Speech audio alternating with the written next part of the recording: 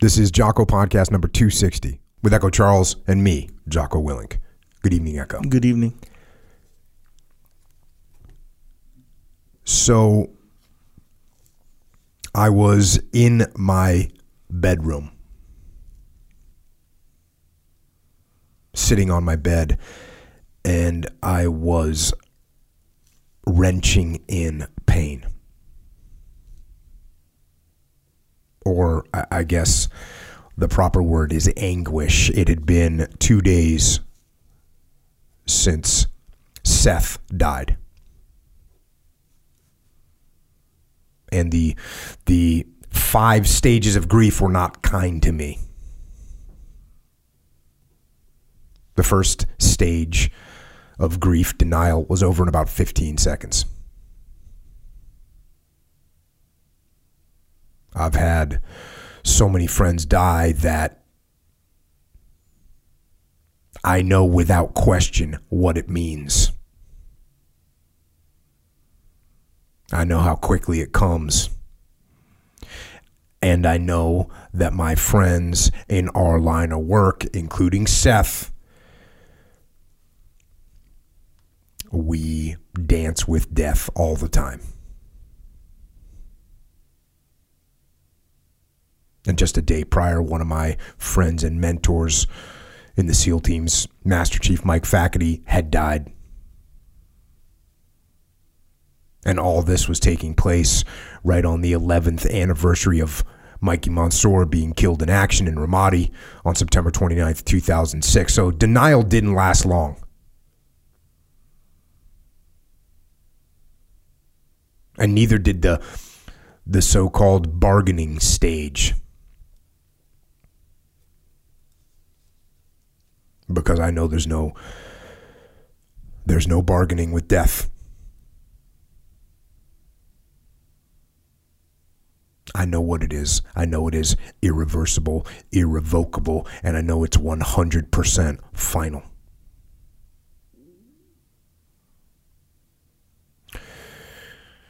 Which brought me to the next 2 stages, which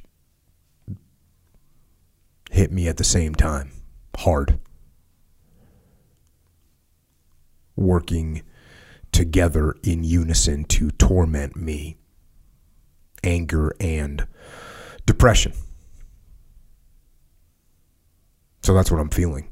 Sitting there in agony, and the walls are closing in, and the darkness is taking over my brain, and I can actually see it happening.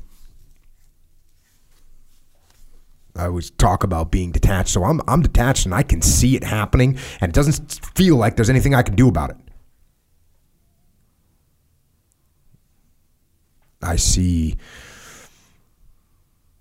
hope, and I see the fun and the joy and the laughter, and I see life circling the drain.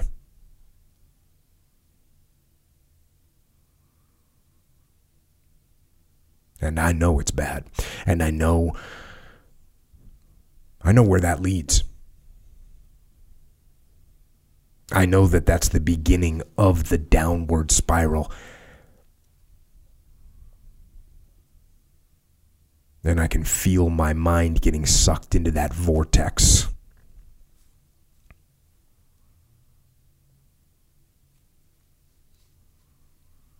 And I don't know what to do.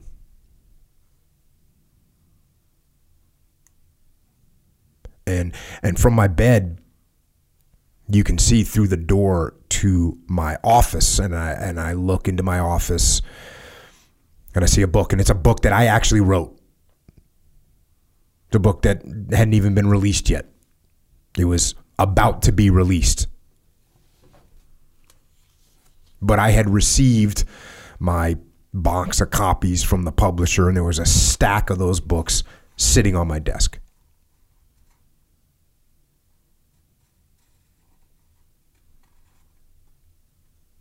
And I remembered. It was like my own book was talking to me, because I remembered that I had written about death in that book. And when I had written about death, I had written it for other people. because I'd experienced a lot of loss, lost a lot of friends. So I was writing about death so other people could learn from me, because I felt like I was good and I knew how to handle death.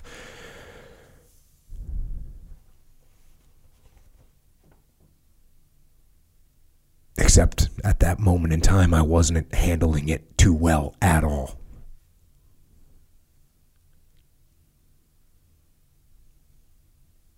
So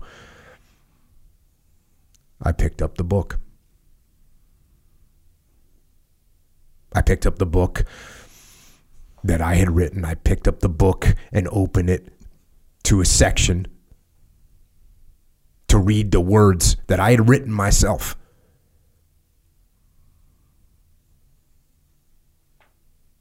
And I read it.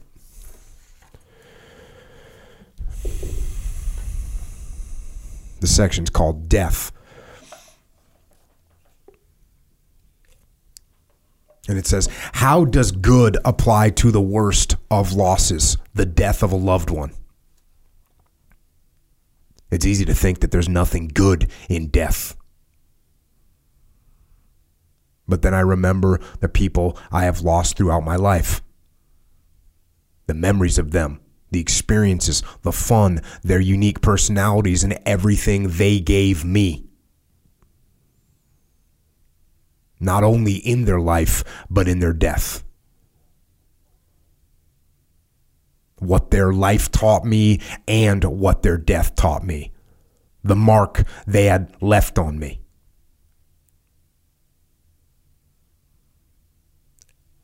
And I realized there is good.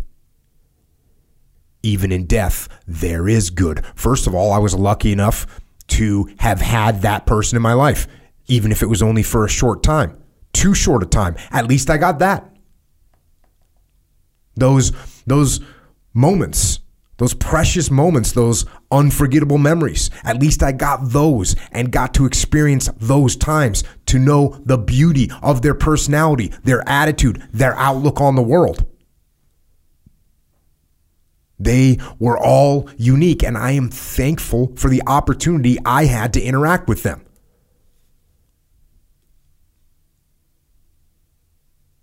Now comes death. Death is horrible, and death is wretched, and death is cruel. And death isn't fair. And I don't know why the best people seem to be taken from us first. Death is also inescapable. There is no way out. No one gets out alive. Death is part of life, like the contrast between the darkness and the light. Without death, there is no life. And the people that I have lost, they taught me that. They taught me how precious life is, how blessed we are to have every day, to learn, to grow, to laugh, to live. To live. To live every day with purpose and passion, to wake up in the morning and be thankful for that morning, thankful for that opportunity to go into the world and live. Live for them, for those that don't have the opportunity, for those who were stolen away by death's cruel hand.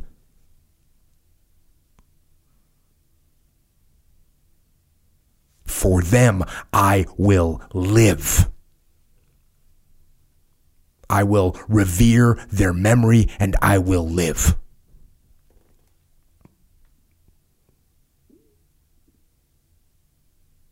So,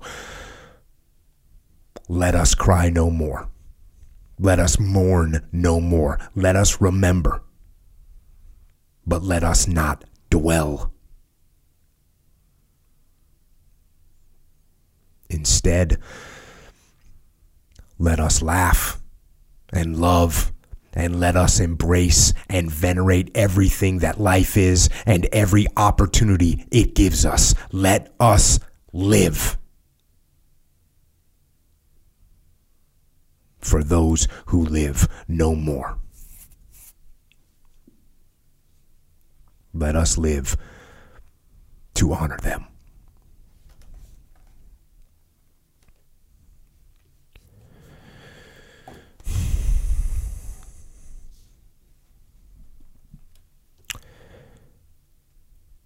And that's what I tried to do. And that's what I'm still trying to do.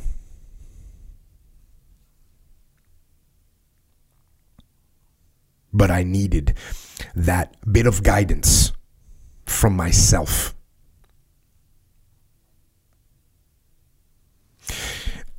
And there's even more backstory here. Because the book was supposed to come out October 17th, 2017. That's when the book was being released. And for that release of the book, I had 9 days of media scheduled in New York City with all the cable news networks and the syndicated radio interviews and the articles and the podcast interviews, and all the stuff was set up and scheduled so people would hear about the book. And of course, all this stuff is what the publisher and the publicist sets up because they're trying to sell the book, and it's the big chance to get on the New York Times bestseller list and the Wall Street Journal bestseller list and the USA Today list and the Amazon list and all that. And of course, I know that because of the situation, none of this is going to happen. I know that I have to take care of my friend, I have to see him off, and I need to take care of his mom and his dad and his brother and his sister. So the entire 9 days of media got completely canceled. I did 0.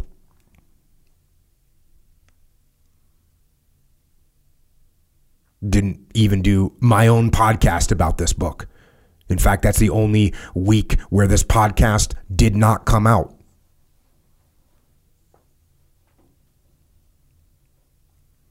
And I went to 3 memorial services for Seth and to his burial at Fort Rosecrans National Cemetery. There was a memorial service in San Diego for the teams.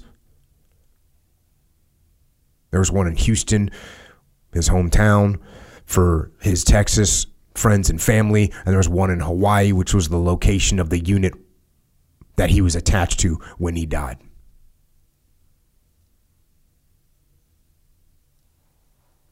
And I had the honor of escorting his mom throughout all these events, as he, Seth, had requested in a letter he had sent in case he died.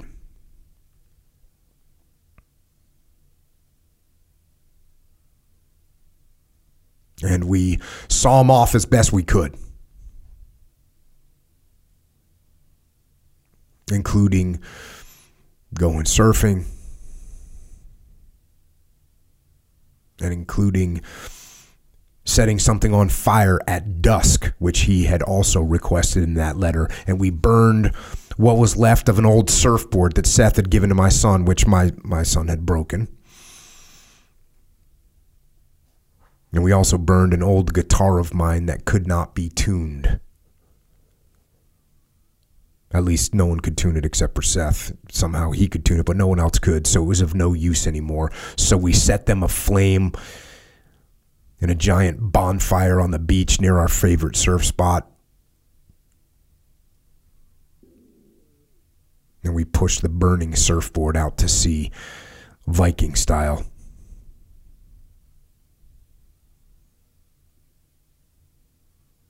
And we said goodbye.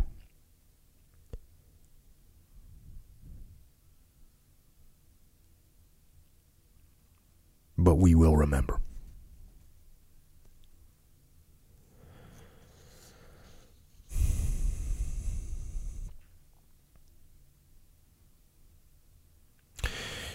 Now, what made me think about all this is that the other day I got asked a question. Someone asked me, what's your favorite mantra?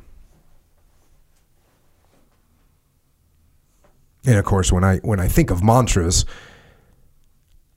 I think of the generic and I guess cheesy is the word, for lack of a better word, mantras that you hear. These are the if you can believe it, you can achieve it, or failure is part of the road to success, or whatever those things are. The standard kind of mantras. Nothing against them, but they're not really my thing. So this person asked me what's my favorite mantra, and I say, I'm not really into the whole mantra thing. I don't really say anything to myself. I just do what I do. And this was on a call, and Jamie, who is the operations director at Echelon Front, and she's also an instructor, and she was on the call as well. And she kind of chimed in to tighten me up with my answer. She said, Jocko, she said, everything you say is a mantra. You speak in mantras. Maybe not to yourself, but to the rest of us, you speak in mantras. And I thought about that for about a quarter of a second, and I realized that she was absolutely right. Discipline equals freedom. Yes, that's a mantra. And I absolutely live by that. Good, that's a mantra. Stay on the path, that's a mantra. And not only do I say these things, but I actually wrote a book filled with these mantras. And the title of the book is actually the mantra itself. Discipline equals freedom. And not only that, but I realized that even though I'm saying, oh, you don't need a mantra, I need them. At least sometimes. Sometimes, like I had when Seth died, I needed to hear, or I needed to read my own words to get me through, to figure out where to go, to figure out what to do.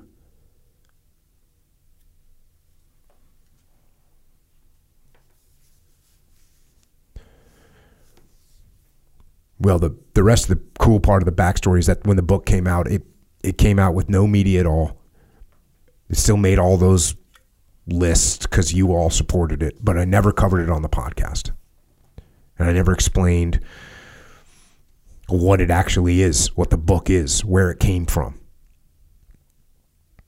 And I just released a new version of it, so I figured I'd better tell you.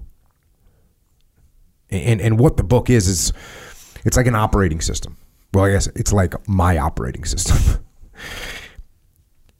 And I originally wrote it because people were asking me the same questions all the time about the same subjects, about jiu-jitsu and about diet and about workouts and how to overcome obstacles or how to handle defeat or failure or whatever. All the same questions. And so I said, you know what, I'm just going to, my original plan was, and I said it on the podcast, and I still get messages about this. What I said on the podcast is that, look, you all are asking me a bunch of these questions. I'm just going to publish a quick ebook. I'll get it together in a few weeks and get it out there. And so I actually told my publisher, hey, I'm going to publish a little ebook about this stuff. And my publisher said, no, please don't do that. Do not publish an ebook. He said, you just were the #1 New York Times bestselling author. You don't publish an ebook. Well, what I told him was, well, sorry, but I'm gonna just do this as an ebook because I don't want you to tell me what has to be in there or how long it has to be or what it needs to look like or any of that stuff. I want to do whatever I want to do. And the only way I can do whatever I want to do is if I just do it myself. And I was looking into how we were going to get this thing printed. So I had a vision in my mind. I knew what I wanted the book to be. And my publisher, to his credit, and maybe to his own possible mistake, said, I will publish whatever you want. And I said, really? And he said, whatever you want. So that's what this book is. It's not a normal book. If you haven't seen it before, it's not a normal book. The way it's written, the format of it, the way it's laid out, the color of the pages. Mm-hmm. It's a whole different scenario. of a book. And, well, I guess if we want to learn a little bit about the book, there is a visual impact to the book. Echo, Charles? Is there? Yes, there is. It's visual impact. And it's really hard to print, you know, because instead of being white pages with like simple black letters, there's all these images in the background of every single page. Most of the images are black, and then the writing is almost all in white. So it's a different book, has a different visual impact. It's cool. Some people send me pictures of, they'll just have this book sitting somewhere. You know, just kind of have it in its position. So let's go to the book. I'll read through some of the stuff. The opening section is called The Way of Discipline. People look for the shortcut, the hack. And if you came here looking for that, you won't find it. The shortcut is a lie. The hack doesn't get you there. And if you want to take the easy road, it won't take you where you want to be. Stronger, smarter, faster, healthier, better, free. To reach goals and overcome obstacles and be the best version of you possible will not happen by itself. It will not happen cutting corners, taking shortcuts, or looking for the easy way. There is no easy way. There is only hard work, late nights, early mornings, practice, rehearsal, repetition, study, sweat, blood, toil, frustration, and discipline. Discipline. There must be discipline. Discipline, the root of all good qualities, the driver of daily execution, the core principle that overcomes laziness and lethargy and excuses. Discipline defeats the infinite excuses that say, not today, not now, I need a rest, I will do it tomorrow. What's the hack? How do you become stronger, smarter, faster, healthier? How do you become better? How do you achieve true freedom? There is only one way.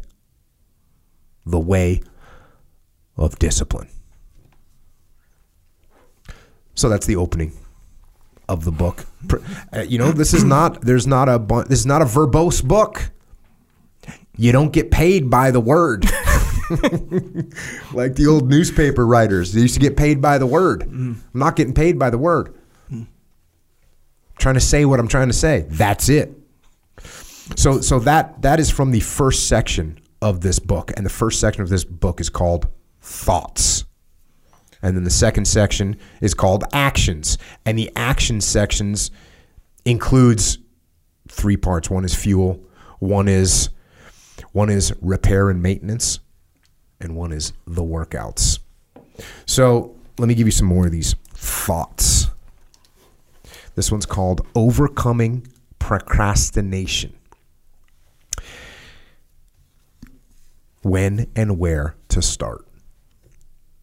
People want to know how to stop laziness. They want to know how to stop procrastination. They have an idea in their head, maybe even a vision, but they don't know where to start. So they ask and they say, where do I start? When is the best time to start? And I have a simple answer: here and now. That's it. You want to improve? You want to get better? You want to get on a workout program or a clean diet or start a new business? You want to write a book or make a movie or build a house or a computer or an app? Where do you start? You start right here. When do you start? You start right now. You initiate action. You go. Here is the reality. The idea isn't going to execute itself. That book isn't going to write itself. Those weights out in the gym, they aren't going to move themselves. You have to do it. And you have to do it now. So stop thinking about it. Stop dreaming about it. Stop researching every aspect of it and reading all about it and debating the pros and cons of it. Start doing it. Take that first step and make it happen. Get after it here and now. You've been kind of getting after it lately, haven't you? Yes, sir. You made a goal, you were telling me. You have goals. Actual is this goals. Is this kind of a new I think it was a progressive kind of thing. It started with kind of certain things, you know. Remember I told you I got not a journal, but what do you call it, like a planner? Yeah, you got the day planner. Yeah. And I've tried the planner thing many times, but not like the one that you actually write in with a pencil. Okay. You know, the kind like online. I got my digital on my phone, you know. Yeah, it's a weird thing. There's a weird thing that happens when you go physical. I agree. Right? Yes, for me that was the case for sure. Because some people, that's how. Like if you go, they got their cool app, organizer app, whatever, and it works. Apparently, you know, a lot of people use it. So you know, you can't kind of can't refute that. Yeah, but it didn't work for me. Like it didn't stick at all. Many times. You know, I even did it on my computer where I was like, oh, I'm gonna leave it on the desktop so I can always see it. And it's still like. It worked for certain things, but not for like making stuff. a bunch of videos for this podcast. Well, but it was stuff that I would always have to revisit mentally, you know. And I'd be like, oh, okay, it's open. Okay, there it is. There. But no, not for planning. So I got a planner and a pencil, a special pencil for the planner. Oh, mechanical pencil. Yep, I'm a big mechanical pencil guy. Yeah, because you can write. You can write super small if you need to. Like, man, yeah, it's good. And then you can erase or whatever. Anyway, so it started with that. Like months ago, almost a year, really, and that helped. So it's interesting. As I read this book, you know, right now, and as I was reviewing it, I was thinking about you because you've been kind of like almost involuntarily put on the path. I guess, like I mean, you've just been overexposed. I mean, just there's no way for you to kind of not. I mean, you're sitting here for hundreds and hundreds of hours. Yeah. So your life has transformed in many ways. Yes. Yeah, big time. It's funny. Okay, here's a quick story, not to deviate too much, but I'm gonna. So my daughter, she's the kind like, she likes certain things and then certain things she just straight up doesn't like. So you make her start running laps hard, she don't like that kind of stuff. So we took her, you know, it was my nephew / son. We took him to a running coach, and this coach has a group of kids, all varying levels, all the way up until like guys getting full ride scholarships to like Oregon for lacrosse, like the high level athlete. Is he a good runner? Who, the coach? No. Who? Oh, Jace. Yeah. We don't know. That's the thing. Okay. We don't know. So you know, and he had some friends in there and stuff like that. So they were like, "Hey, come see this coach and all this stuff." Former Marine, by the way, older guy. And double approved. And there's a bunch of kids there, and they're all doing their thing. So I'm like, yeah, let's throw my daughter in there too. She's 7, but young kid, you know. And there were a couple of other young boys in there, 8-ish, you know. And I'm like, she's not gonna like this. If this is hard conditioning, like track practice, which it was, by the way, it's she's not gonna like this stuff. She's going to be whatever. And she did start crying at one point, but she did everything. That's the thing. Okay, so the point is how I wound up on the path, even though I got to admit, like, I've always wanted to, like, improve, but let's face it, I go with the wave, man. And sometimes beneficial, and a lot of times not, for sure. But I watched her, and she was nervous. She was not used to this kind of, like, intensity, you know? And this guy is, the coach, he's really cool, man. But he's not mellow. He's making jokes. He's putting you down. All jokes. You can totally tell, but, you know, she didn't know what to make of that. And so, but meanwhile, all the kids are listening. So he's like, go, run now, you know, this kind of stuff. And the kids are just going. So she has kind of no choice but to follow the wave, you know. If it was me and her by herself, at any given moment, she'll be like, wait, I don't want to do that. I don't want to do this. Yeah, but when everyone else is doing it, her whole, at that moment, environment is just react or moving, but you get caught up in that wave. It's kind of interesting because you use the same metaphor for both, for two opposite things. You said, well, you know, I want to get better, but, you know, sometimes I just kind of go with the wave, right? Exactly. And now all of a sudden you're saying that in this situation, depending on the direction of the wave, if the wave's going in a good direction, you kind of get caught in that too. Get caught in That's that wave. what I feel like you hanging out with me for the last 5 years, by the way, of just the podcast, because we've been hanging out for a lot longer than that. And look, let's face it, you had a lot of elements of discipline and hard work. I mean, you played football. Obviously, you got to hard work to do that. You know, you're awesome at jiu-jitsu. You're you obviously work out hard. So you have like some aspects in your life that were real kind of strong. Some other aspects of your life, we had some areas, right? We could improve. We had some areas that maybe needed a little bit more on the path. They wanted to kind of ride a different wave. Yes, sir. So yeah, it's cool. Yeah, that wave is powerful. Like, you know how they say, and there's a bunch of cool, quote unquote, cool taglines where it's like, oh, your network is your net worth, and like all this, and basically that's when somebody asked me like, what's your favorite mantra? I started thinking of all those things, and I was like, you know what? I'm not gonna get here. And Jamie was like, she tightened me up. She's like, hey, Jocko, everything you say is a mantra. And I'm like, she's like, you might not think it, but we all think it. Yep, it's true. And I was absolutely true. Check. And those mantras, even the quote unquote cheesy ones, they all the root of all of them are legitimate. Yeah, they're not untrue by any stretch. And some of them are absolutely like, yes, 100%. Yeah. And these network is your network, and like, show me your 5 friends, I'll show you your future, or whatever. Like all that, they're all saying the same thing. It's kind of like your environment is this big wave that's going to influence you, and you're going to be riding that thing. And you can fight against it, you can ride with it, you can do whatever you want to do, but bruh, that's a wave. You might want to pick the right wave.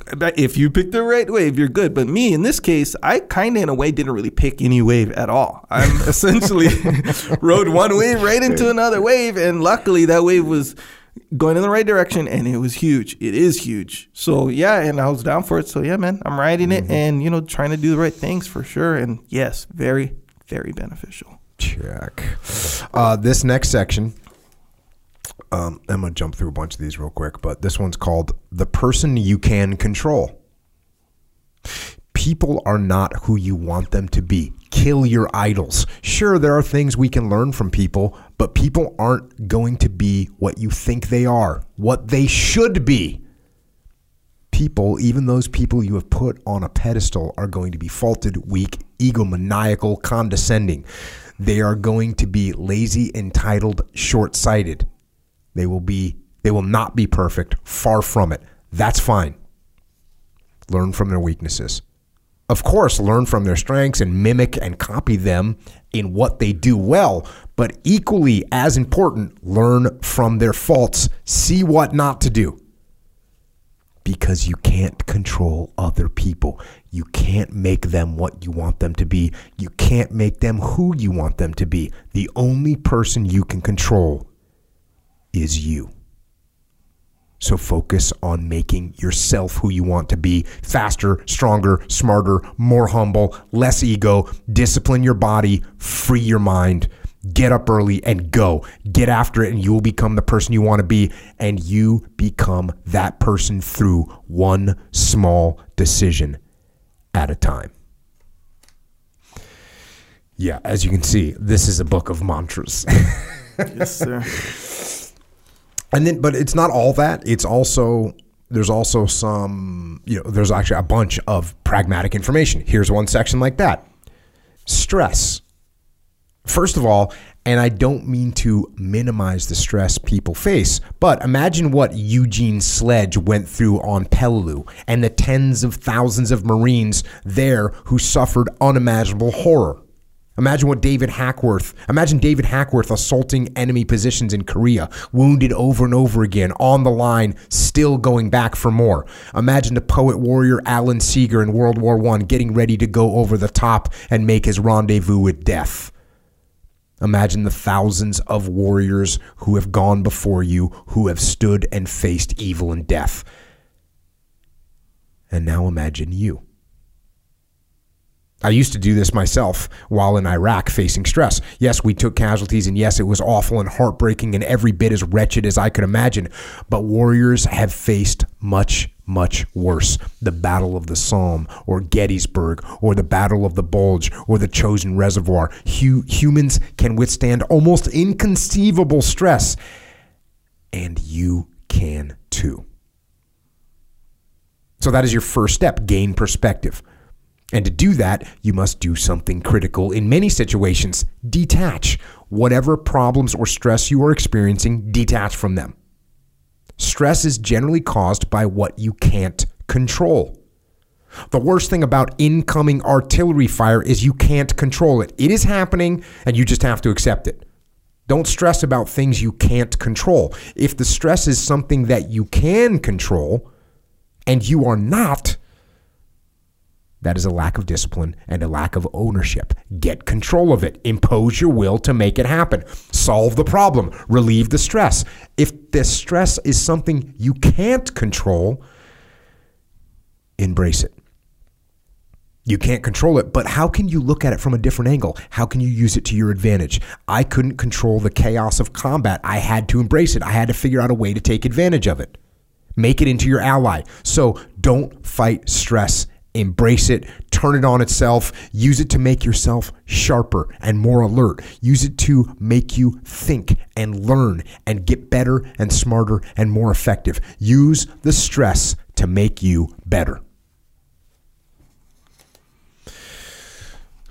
This is one that, you know, I kind of have to go over this one, and it's again, there's a bunch of these, and they're all very short like this, or within these types of lengths. It's the kind of thing you can read for 3 minutes before you start your day, before you work out, before you go to bed at night. Maybe that might not be the best idea, because if you read, you know, you might start getting the ideas in your head, and I have a real problem with that. Like, I have ideas in my head. If I have ideas in my head, do you ever can't sleep? Does that ever happen to you? Why you gotta look at me like that? I'm just wondering. Is that a thing? Because it doesn't seem like you'd be like coming at me with like, I have a lot of trouble sleeping. Right. It seems like you would fully embrace sleeping, like I might embrace stress. Yes, sir. Yeah, to answer your question, yeah, man. Well, for that reason, for sure. See, like, you get a cool idea, and you can't wait. Like, I can't wait to see a cool idea. The thing that's kind of cool about you, though, is if you get a good idea at midnight, you can just get up and start working on it and sleep until 10. Yes, sir. No factor. Me, I got, like, you have, I think you don't have any schedule really of any kind. Not as far as regular schedules go. No, I don't. So other people have things that they have to do in life on a daily basis. I understand. Yeah. Yeah. So this one, this is not the kind of things that you want to read like right before you go to bed. Maybe, because for me, what happens, it's the weirdest thing. I've never done a psychedelic drug before, but it kind of feels like a psychedelic drug where my mind is going down paths. Like, I'm thinking about something and I can feel it. Like, you know, when like an old school special effect when you go through some like space tunnel or like a space time tunnel, some wormhole, some wormhole scenarios, right? So I'll be doing that, and then all of a sudden it'll go like a roller coaster off to a side and go down. I'll go down some other. What do you call it? I'll go down some other wormhole of thought, but then it just branches off and it just keeps going. So it's like I'm going 1,000 miles an hour inside my own head. And there's no way I can sleep. Yeah, I can see how that could be. For sure. It's a bummer. So I would say use a little caution if you're going to read them before you go to bed. I would more read them in the morning. I would more, read them during the day. Have the book sitting out. Have it, like in a place where you're thinking about it. And you can pick it up sometimes. Here's one called Compromise. When working with other people and dynamic situations and relationships and deals, a person, especially a leader, must compromise, finding the common ground between teams, merging different approaches to the same problem, bridging personalities with people who might not get along, reaching agreements and courses of action. All these require compromise. And in many cases, a failure to compromise is a failure to succeed. So it's important because, a lot of times people might, well, not even might. A lot of times people have the impression there's like no compromise. Yeah. When the reality is like, oh, what do you want to do? That sounds like a good idea. Let's move in that direction. As a leader, you actually have to do that. A good leader does that. A good leader compromises to a lot of things, right? Of course, you're going to have principles and values that you can't compromise, but those should be small. Well, not small. They're huge, but they should be a small number of things. So going back to the book, but those are external compromises with other people, other humans that have their own personalities and ethos and issues, and compromise is needed in order to unify. So to work with them, compromise is a must, but internally it's different. With myself, I have to hold the line. There are areas within myself where I cannot compromise. I am going to work hard. I am going to train hard. I am going to improve myself. I am not going to rest on my laurels I'm going to own my mistakes and confront them. I am going to face my demons. I am not going to give up or give out or give in. I am going to stand. I am going to maintain my self-discipline. And on those points, there will be no compromise. Not now, not ever. So reading that right before I go to sleep, probably not going to do it because then I'd probably be doing burpees in the corner of the room. But ton of these things. I'm going to skip through a bunch of them right now. There's one that I like in here. It's called binary code. I know you like that because you're a computer expert. Well, yeah, sure. Expert, hell yeah. Jade likes this one. Jade likes this one, yeah. It says, machines make their decisions based on binary code, yes or no. It is not complicated. Are you going to work out? Yes or no. Are you going to get up? Yes or no. Are you going to get off the couch? Yes or no. Are you going to eat that donut? Yes or no. This is not complicated. And sometimes you have to put yourself into this mode, binary decision making. Are you going to be weak or strong? Are you going to be healthy or unhealthy? Are you going to improve your life? Are you going to make it worse? Are you going to sacrifice long-term success for short-term gratification? You know the right answers. You know the right decisions. Don't overcomplicate. Binary decision making. Make the right decisions. That's your whole deal right there. It's kind of a big part, That mode. And it's more about yourself, though, I think. Like with other people. That's the thing. That's the thing. What's so strange about this is this stuff rings so true in my head for me. But like with other people, as a leader interacting in relationships, this doesn't work. Yeah, it's weird.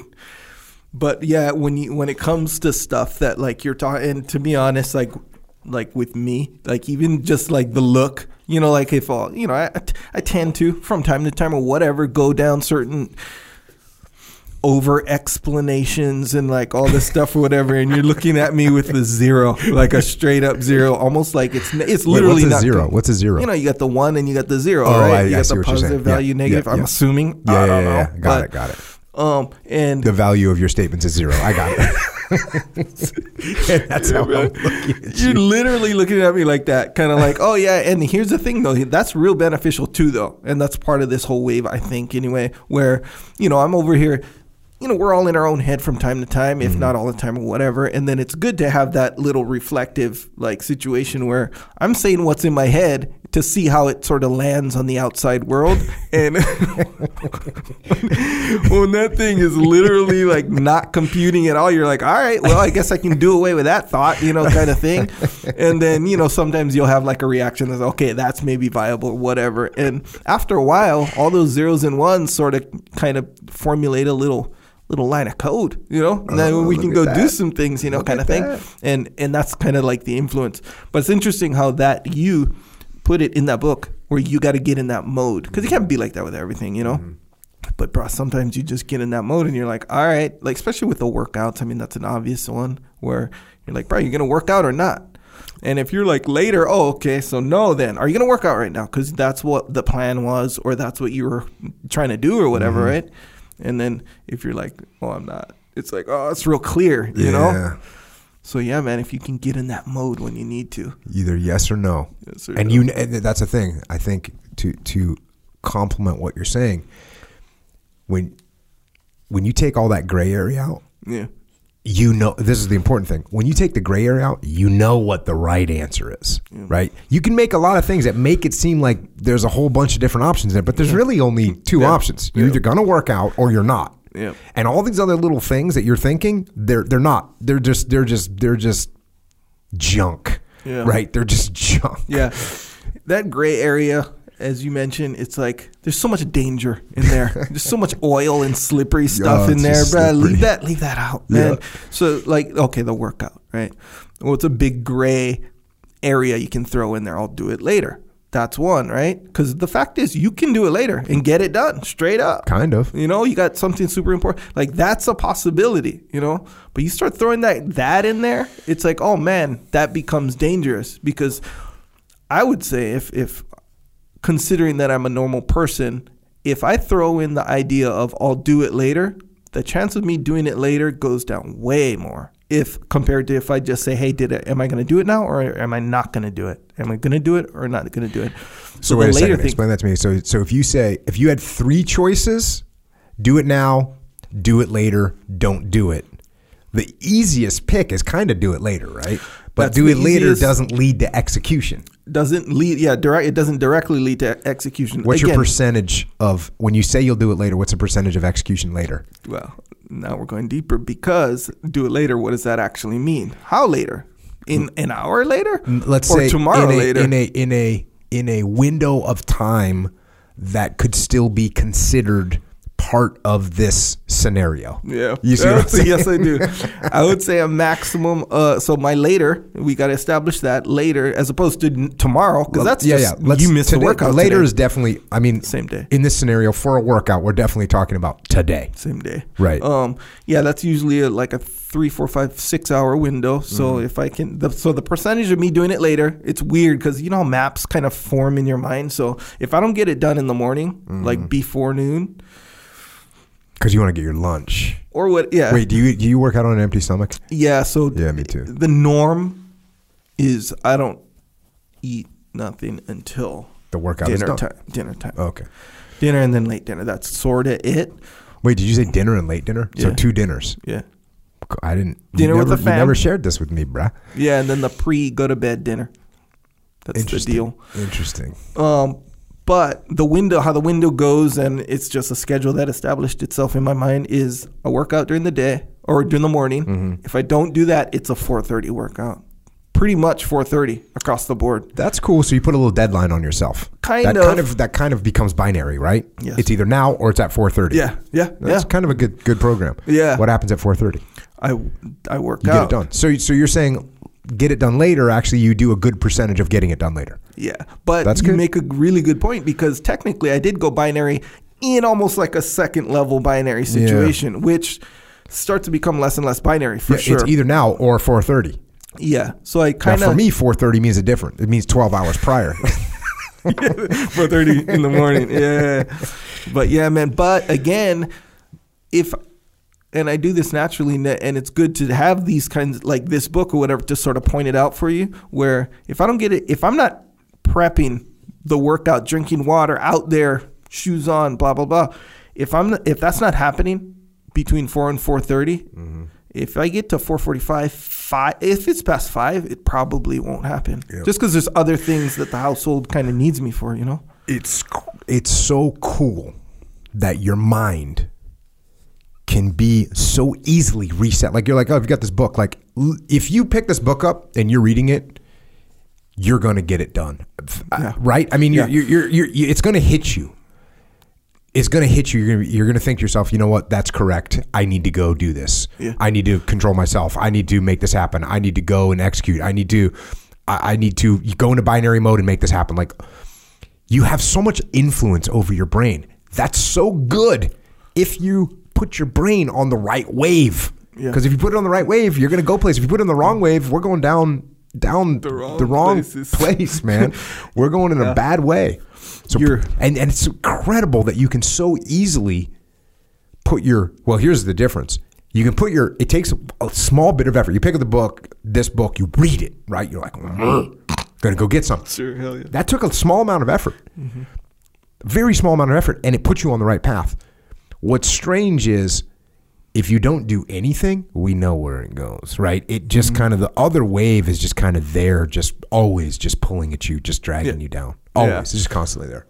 Yeah. I mean, the wave analogy is really good, really spot on because like if you're in the ocean, right, you're going this way, you're going that way, you're going there. So every once in a while you catch a current, go, kind of in this direction for a significant amount of time or whatever, or distance. And then, but bro, if you get on one of those waves, bro, you're going full speed. You know what, too? You can get caught in a rip current that's pulling you out to sea like in a bad way, right? Oh, yeah. You go down the downward spiral of horribleness, addiction, and savagery, right? Wrong wave. Yep, it's true.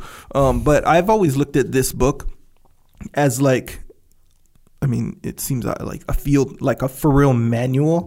You know how like, okay. It's called a field manual. Exactly right. So you know how like if your car has a, I don't know, check engine light or, Yep. you know, whatever, some issue with your car and you're not, you know, super well versed in like auto mechanics, whatever. And you're like, hey man, I better look into this. I got a small issue with my car. I got to know how to solve this issue. Where do you go? The freaking owner's manual. Or a mechanic, but whatever. Let's say if you needed some answers, you go to the manual, you know? That manual is for your car, straight up.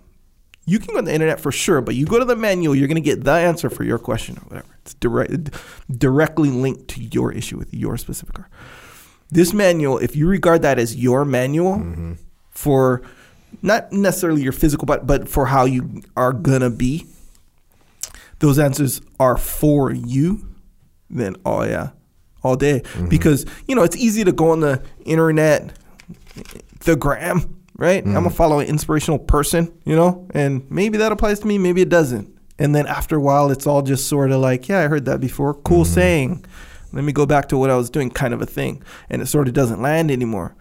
But if you regard, again, like this book for you, like you need, and you say, you know, just how you said a second ago, where you can just pick it up and just read part of it, you know, for a minute or whatever.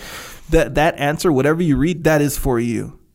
Isn't it crazy though that like, and that's what one of the reasons why I wanted to talk about this is because like that whole thing with Seth, like I needed my own book. I needed to go to the owner's manual. Yeah. I needed that myself. I wrote these words.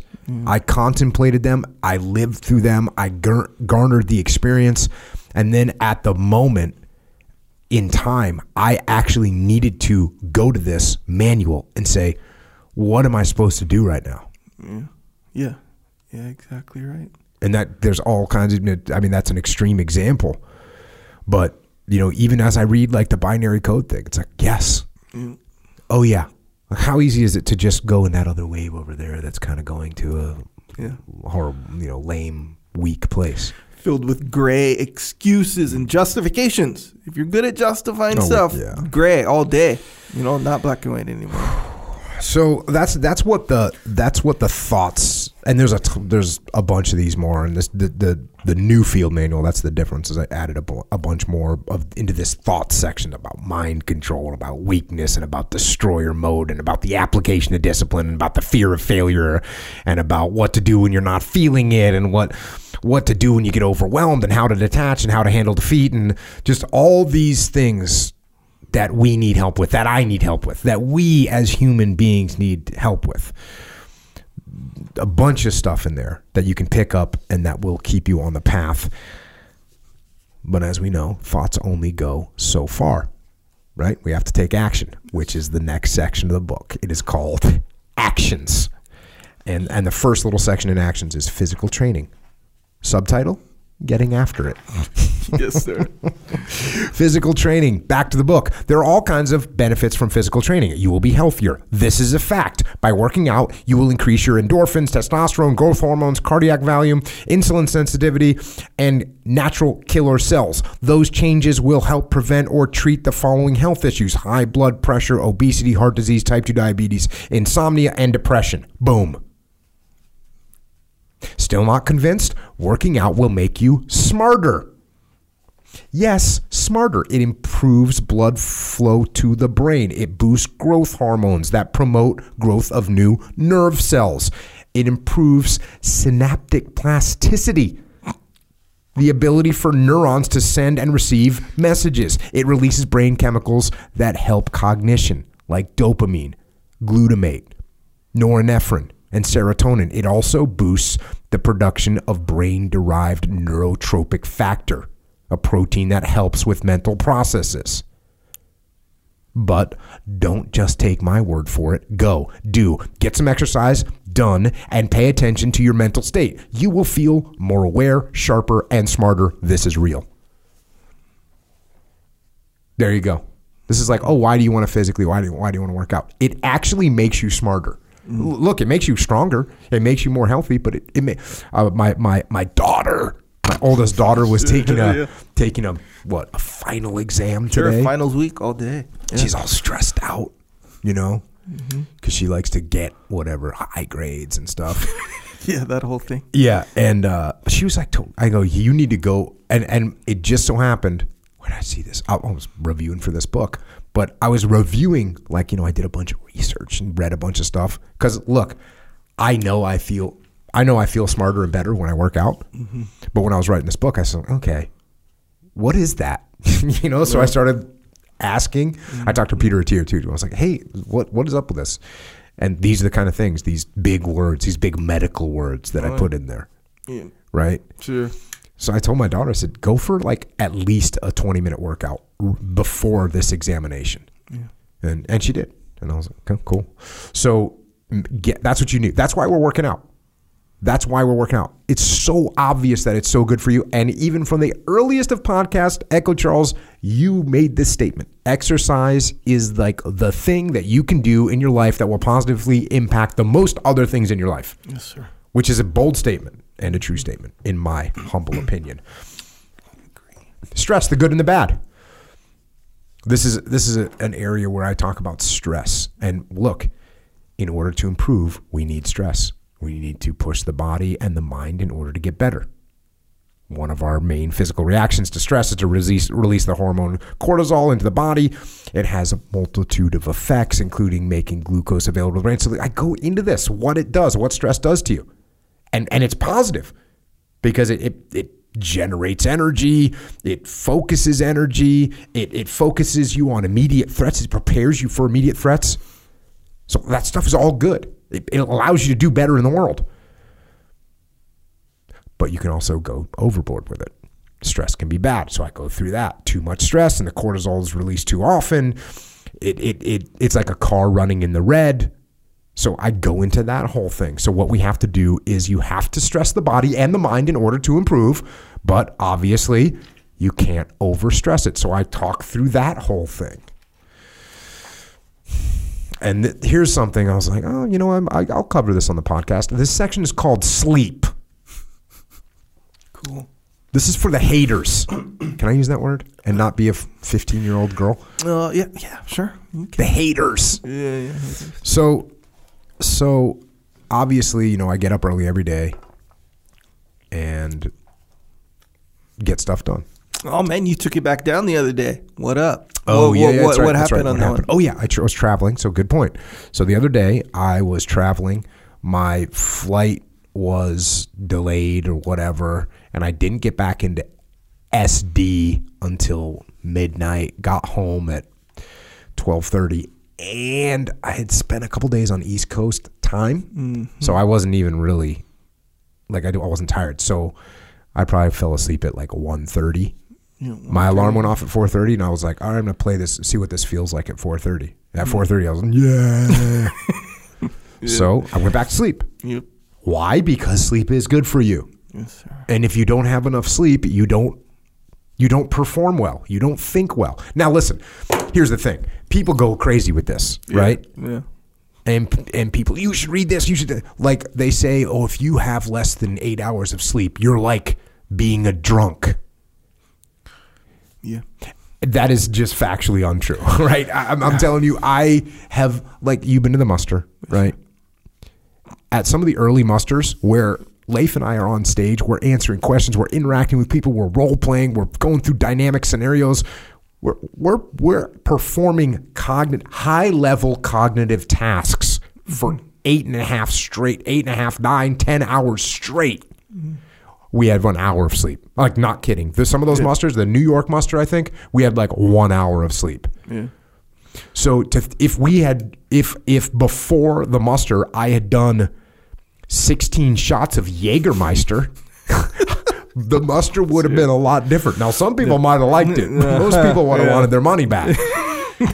Interesting. So, look, sleep. So this is, people think I don't like sleep or I don't support sleep or I think, and it's not true. And I would say when people, you think you're giving people advice that's unhealthy. Here's the actual advice that I give people from the book. Sleep is a necessity. Humans need sleep. Failure to get enough sleep has serious side effects.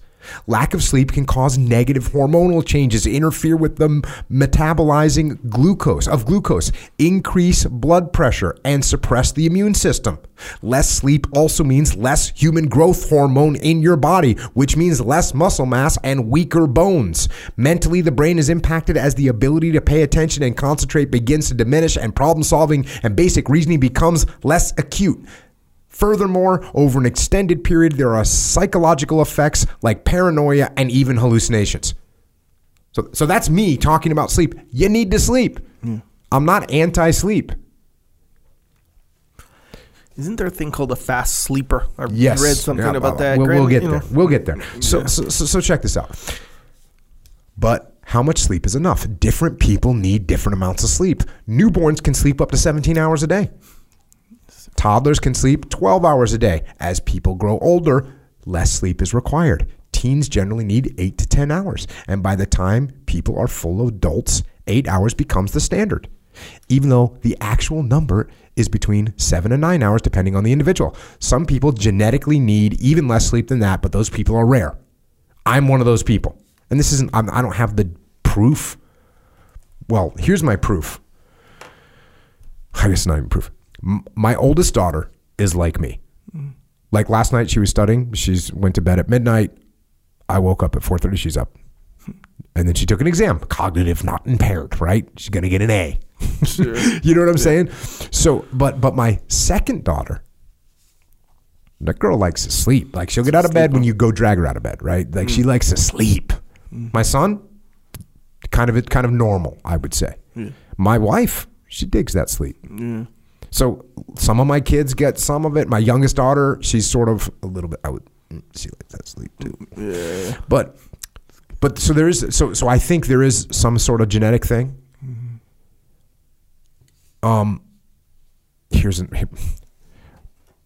it's people also go, well, it's so rare. There's no chance that you have it. Okay, cool.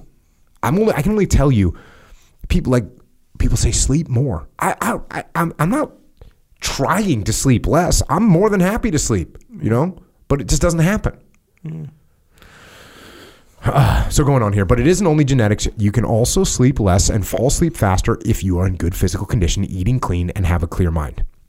For me, the better condition I'm in and the cleaner I eat, the more quickly I will fall asleep and the less sleep I need. Do you notice this?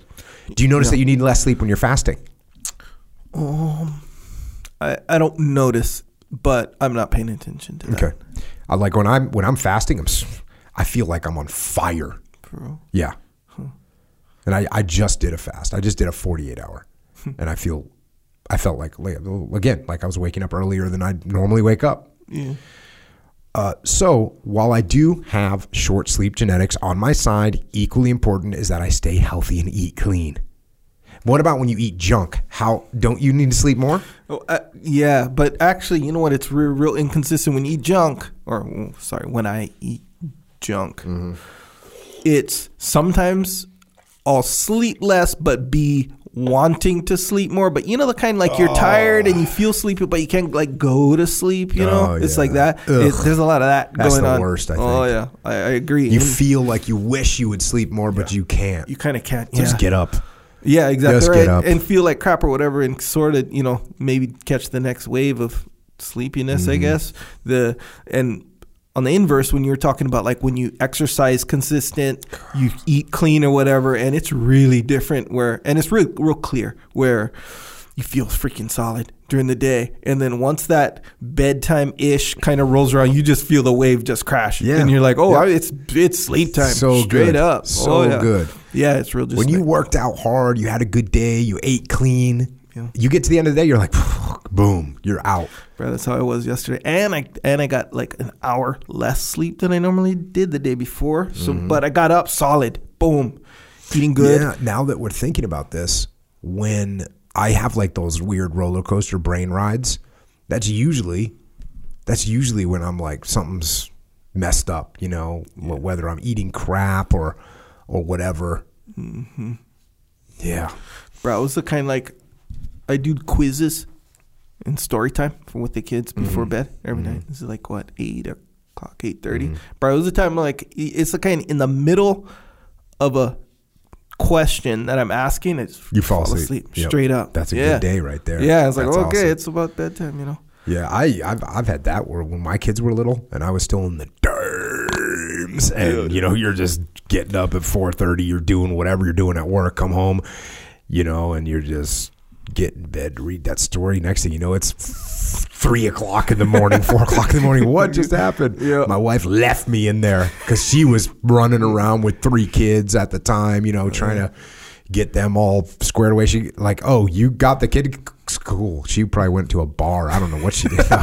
No, that girl went to sleep. She used to fall asleep with one kid almost every night. It was crazy. Yeah. So going on here. And finally, I choose not to sleep in. I don't give into the pillow. I don't give into the temptation of warm blankets or soft pillow. I mobilize the will to get me out of bed and get into the game. Obviously, I'm an advocate of waking up early, but since sleep must be a priority to maintain health, how can we get enough sleep and still wake up early? The answer is simple. Go to bed earlier. Go to bed earlier. Now, I'm going to skip a little bit here, go forward. Well, I talk about some of the benefits. Like, what are the benefits? Why do I wake up early? And I mean, first, there's some simple math, but why do you wake up early? The world is yours when you're up before the enemy. There's no traffic. The gym is empty. There's no one to distract you or call you or send you some stupid text about something you don't care about. So there's like all these benefits to being up early. But then going back to the other point, falling asleep. How do you fall asleep? So this is kind of what we were just talking about. Number one, and there's a whole section, I'm going to read some highlights of it. Number one, get tired. Yes, get tired. If you are not active throughout the day, you won't be tired. You know what's weird is recording the podcast, depending on the podcast, I'm usually super wired when we get done recording. Mm-hmm. And then I'm tired. Yeah. You know, it's a mental work. Yeah, fully. Number two, turn off the computer. Turn off the smartphone, stop checking social media, and stop watching one more YouTube video. Sure, there's some science that says that the light from the computer and phone screen tricks your mind into thinking it is daylight and time to get up. But on top of that, the internet is filled with professionals that create content with the sole purpose of getting you to click on it. Yes, clickbait is real. And just like the bait used in fishing, it is a trick to get you hooked. So don't click it. You will get nothing positive at all. Number three, read. If your mind is still active when you reach your bedtime, that's okay. Get into bed and get a book and start reading. Reading is relaxing. It settles your mind and makes you smarter. So do it. Dude, I think reading is a massive sleep aid. Yeah. Yeah, every once in a while, not every once in a while, most of the time, actually, in my experience, because I wouldn't be reading a boring book. Unless it's for a specific purpose, but usually they're interesting books. Mm-hmm. So at first I might be like, oh, kind of excited, but yeah, man, after, and it depends on the day or whatever, but it can be like after like 10 minutes, 15 minutes. You know the kind of books I read because I read them on the podcast all the time. I'm talking about books about war and combat in the most dynamic, heroic situations. Yeah. Like even those books, if I'm reading, I'll be like, oh, if it's nighttime and I'm reading, I will get tired. I'll fall asleep. Yeah, I mean, fully. I don't fall asleep while I'm reading. I rarely do that, but I'll be like, okay, I'm tired. I'm gonna shut the book and go to bed. Oh yeah, then that's exactly what I'm saying. Where maybe at first, if it's like super interesting or exciting or whatever book, you're like, at first you're like, oh man, let's get some reading going, you know, about this whatever you're reading about, and then after, like I said, it depends on how your state of mind is, but as far as time goes, but after a little while, bro, you're ready to go sleep. I just got done reading a book for the podcast that it was a book that I was actively couldn't sleep because I just was like, I'm going to read more of this because I want to know what's about to happen. It's freaking crazy. Thing for sure. Number four, most important, the key to getting to sleep early is getting up early. No, it might not help you tonight, but tomorrow night it will. If you need 7 full hours of sleep and you want to get up at 4:30 a.m., that means you need to go to bed at 9:30 p.m. But it is hard to force yourself to sleep at 9:30. So you stay up until 11:30. You should still get up at 4:30. Yes, that will only be 5 hours of sleep. And yes, you will likely feel tired throughout the day, which is actually good because at the end of the day, you want to be tired. Now you can go to bed at 9:30 and get yourself back on track. Yeah. That's the part that people, if you want to be tired at night at 9:30, you need to get up early. You can't get up at 9 in the morning and expect to be tired at 9 at night. It won't happen. Yeah. And the last thing is do it every day, right? And this is like, weekends, whatever. Just do the same time. Look, if you want to give yourself an extra half an hour, I don't even recommend that. I recommend you get up at the same time every day. Yeah, that here's a mistake I think that, well, when I say some people, I make this mistake, or I have made this mistake straight up, where I'll be like, okay, yeah, I'm going to do that. I want to get up early, earlier, whatever. So I'll just wake up earlier and be tired throughout the day.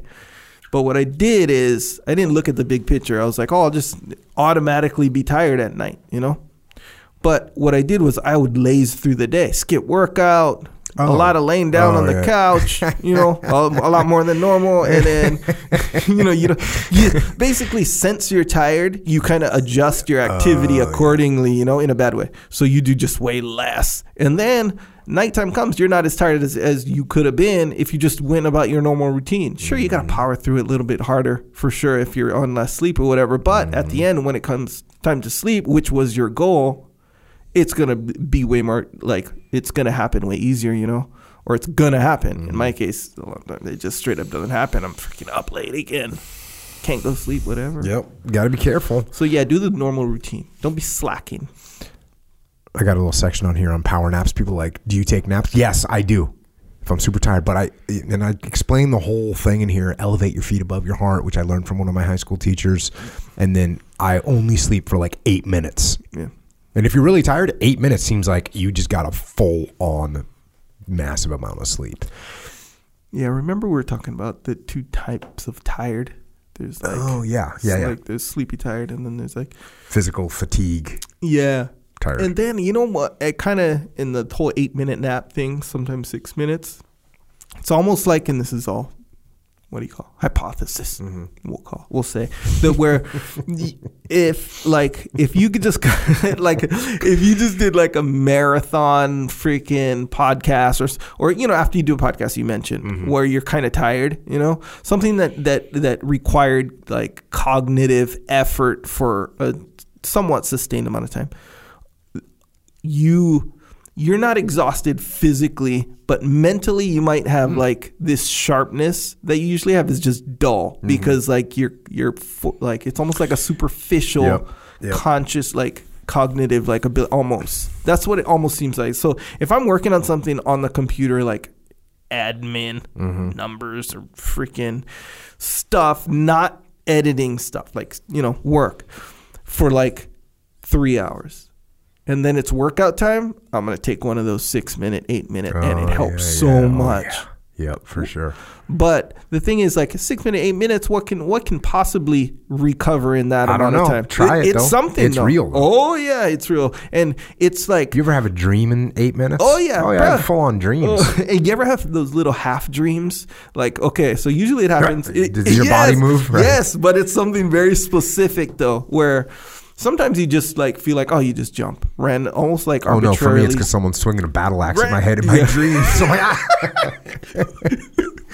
that makes sense. But yes, it's that though. It's something specific where like the other day I was getting one in, and my son in my little dream it lasted literally like 2 seconds. It's like a 2-second dream almost, and my son like ran under my legs. And I had to jump over him in my dream. Yeah, so I jumped, and I'm like, that's what caused me to jump. But I remember it was my son ran under my legs. That sounds a lot more pleasant than a battle axe. Yeah. A barbarian with a battle axe. Yeah, mine are kill you. Probably a lot different than yours for sure. Next section. The workouts. Everyone wants to know what should a workout actually consist of. And first of all, let me say this. The most important thing is to do something. Anything. Walk, jog, calisthenics, swim, lift some weights, hike, stretch, do burpees, play a game of basketball, or go get on the jiu-jitsu mat. Some people aren't sure what to do for a workout, but that is often just an excuse. Exercise doesn't need to be some complex, multi-level, multi-dimensional, scientifically proven methodology, but it does need to be something. So go through a whole section about the workouts, and then I actually put workouts in the book. To see the actual workouts, go to appendix, the workouts. Again, use the workouts as a guide. Learn about your own body. Push yourself. Most important, be consistent. And consistency starts with getting in the gym. If you are tired or sore or burned out, don't just give up completely. Go to the gym and stretch, move, do some light exercises, but keep the routine in place. Too often people take the day off, and that turns into 2, and 2 into 3, and then they've gone a week without getting in a good workout. So maintain the routine, maintain the discipline. I didn't cover this section, but I've had a lot of people like this attitude. You're tired, you're sore, you feel like you need a day off. Cool. Do it tomorrow. Right. Still do the workout today. Do it tomorrow because it's do it tomorrow as in take the day off tomorrow. Take the day off tomorrow. Yes, sir. Yep. Take the day off tomorrow. So, you go into that spot. You're like, you know what? I could probably just I worked out really hard. It's been 6 days. It's been 3 days straight. I'm kind of tired. I'm kind of sore. I do have this, project due. I should really take the day off today. Okay, cool. You can take the day off tomorrow. Yeah. Still have to do it today. Yeah. And guess what? You wake up tomorrow, you don't need to take a day off. It was all just negotiation. It was all, but the cool thing is maybe you do need a day off. Cool. You wake up the next day and you're like, God, I am so cool. Take the day off. Yeah. Yeah, and and I've done that before where, I'm going to be honest, I'm not that good at doing that yet. But I've done that before where I'll be like, no, I'm going to power through. In fact, I'm going to go as hard as I freaking can. I'm going to go extra hard, and then I'll take it tomorrow. And then on times where I really did need the day off, the next day I feel even worse. Like it's way more obvious I need the day off. The day off, yeah. But other times it's most of the time it's exactly what you say. It's just the day. You don't feel like it. You freaking whatever you did last night or whatever. It's some other factor that has to do with just the day. The circumstances. You can also just like have some minimum workout that you must do. Yeah, I have that. But like you know what? Oh, you're gonna be you're a millimeter from not doing anything. Okay, I'm going to go do the minimum workout. Right. I'm going to do just this stuff, get it done, and then if I still feel like crap tomorrow, I'll take a legit day off. Yeah, and another thing that is almost like a thing that gets revealed is that minimum workout thing has obviously a bunch of benefits, but usually, you know how and it again depends on what you were doing before the workout, maybe what you're doing last night, whatever. But a lot of times, once you just get the blood flowing, right? Or once And this is the thing. I don't know the full ins and outs of it. You got to ask an actual fitness person. But it's called priming your body and mind or whatever for a workout. So a lot of times you're just deprimed. I made that word up, deprimed. But you understand what I'm saying, right? It's the opposite of fully primed. Sometimes you're just more deprimed than you normally are, and you're just really not into it for other reasons, So sometimes that minimum workout, you're like, all right, and you sort of inadvertently prime your whole deal, and you're like, oh wait, cool. I'm not sore and tired and overtrained. You're just. I noticed that a lot with any body part, but like your legs for sure. Yes. When it's squat day. Yeah. Now we don't know what unseen mechanisms are at work in your brain that are telling you that you're like more sore. But a lot of times you're rolling into squat day and you're feeling in your mind, you're thinking, I'm pretty sore. You're really negotiating hard for that day off. Yeah. And you really notice after and even your first couple sets, you just do some body weight squats just to warm up and you're like, ooh, I'm definitely sore. Then you do the bar, then you do the 45-pound bar. You're just getting warmed up. Yeah. You take the PVC pipe, you do some overhead squats. You're like, whoa, I'm definitely sore. Yeah. And then when you start putting some weight on, you start realizing, oh, I'm actually not sore. And you start feeling good, and you're good to go. Yeah, you were good to go. That happens a lot. Yeah. That happens a lot. It seems to happen a lot on the good old squat day too. So when you say, and this is more your personal thing, like your squat day or whatever, will you do just squats or legs or whatever? Or is it like you're doing... Yeah, I mean, I do some other stuff, but yes, I will be... Like other body parts or other exercises for legs? No, really, it's just squat day. You know? Squat day, which encompasses all kinds of different leg work, we'll say. Yeah, I've always done multiple body parts, but usually squat day would would be just part of just a multiple body part day. But when I switch, it was a hack kind of out of laziness in a way, where I'd be like, you know what, I'm just going to designate one day for just squats. And then I started incorporating just a small muscle group, like a curls situation, maybe some triceps, then do the squat, something that's not going to exhaust. So if I do like shoulders, for example, depends on the workout, obviously. But if I'm going like hardcore shoulder press, then freaking superset of this and that, a whole shoulder workout, and you want me to go do squats now? After the age of about 30, that started to be less and less of a sustainable thing mentally in my mind. Okay. That's interesting. Yeah. So you've gotten mentally weaker as you've gotten older? Yes, sir, I have.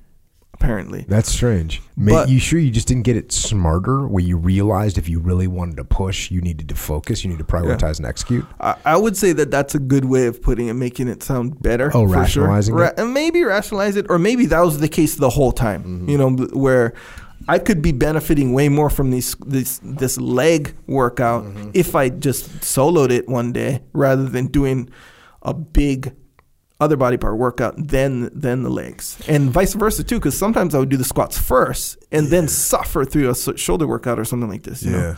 But now, anyway, it's weird too. Like I always, if possible, lift before jiu-jitsu. Yeah. Right.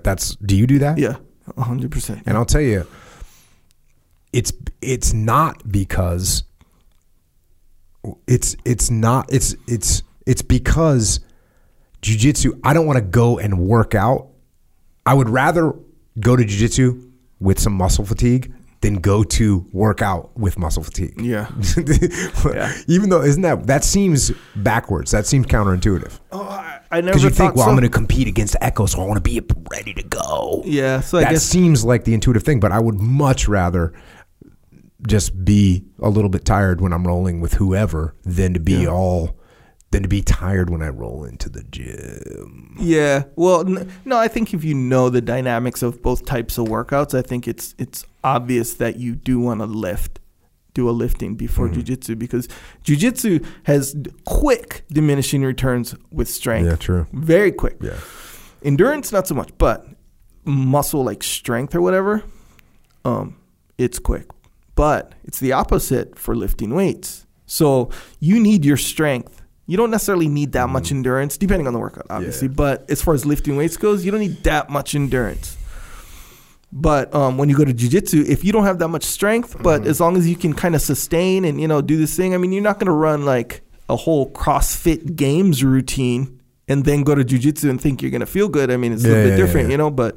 That's true. Although, I'll tell you, like, I'll do some crazy workouts and still go to jiu-jitsu and barely remember that. I mean, and I'm not talking I go like walk from one to the other.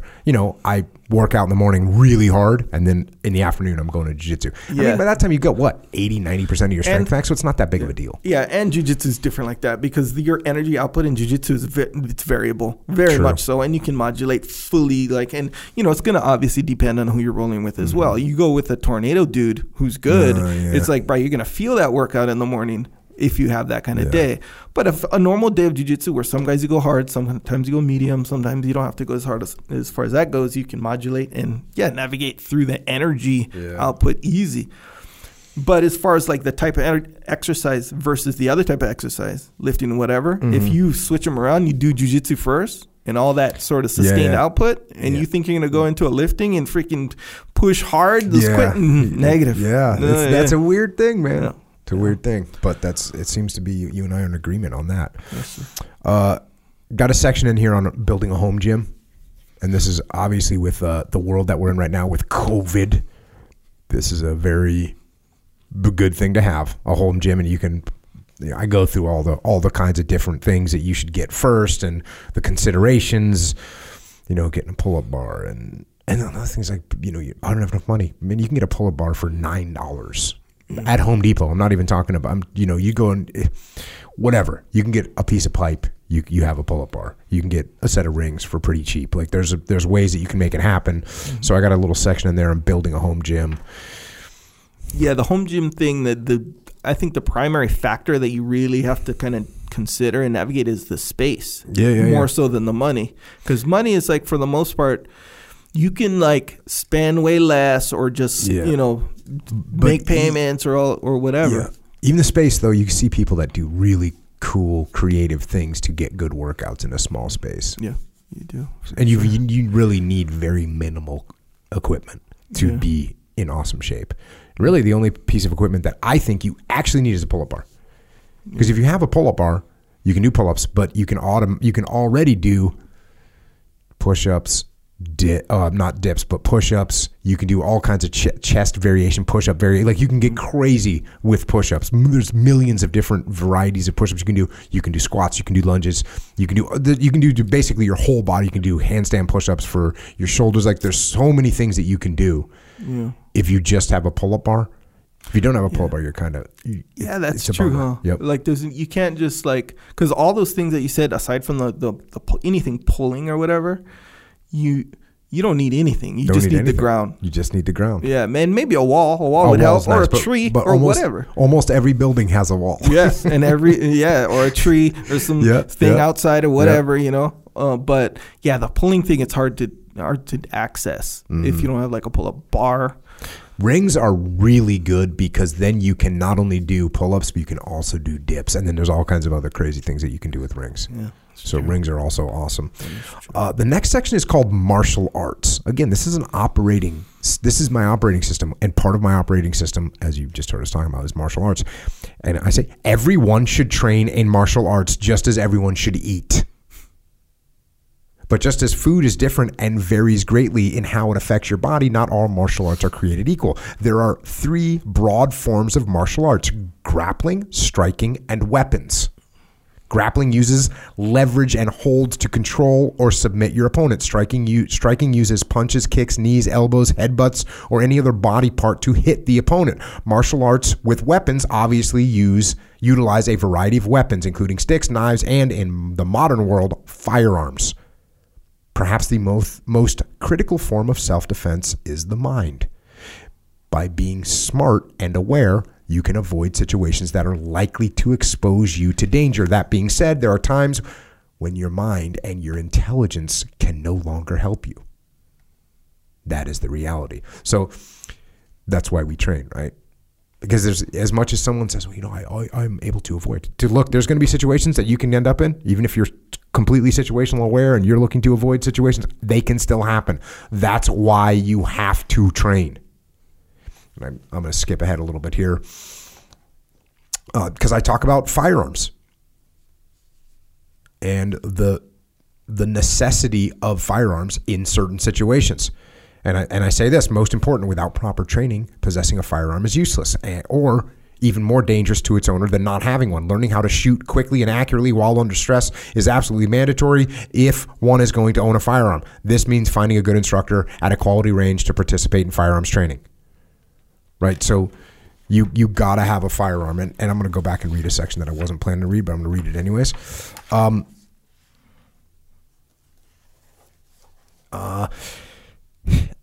It is the firearm, the ultimate form of self-defense is the firearm. It is an equalizer without parallel, and it is simply unmatched in its ability to eliminate an attacker regardless of size and strength. If a person truly needs self-protection in a high-threat area, there is no substitute for the firearm. Even in an area that might be considered low-threat, there are no guarantees. There have been horrific home invasions, carjackings, kidnappings, and other vicious and violent attacks in some of the most prestigious neighborhoods in the world that were also considered to be the safest. There is no choice but to be prepared. So, firearms, talk about some of the training and what you do, and some of the benefits of it. Firearms training builds hand-eye coordination, speed, concentration, and instincts. It demands repetitive movement, develop muscle memory. So there's other benefits to utilizing firearms than just self-protection. Training competitively for speed and accuracy conditions you for high-pressure situations by teaching the need to relax, detach, and get control of your breathing and focus on the immediate task at hand. Like, you can apply that to anything, not just to shooting. So there's some real benefits to firearms.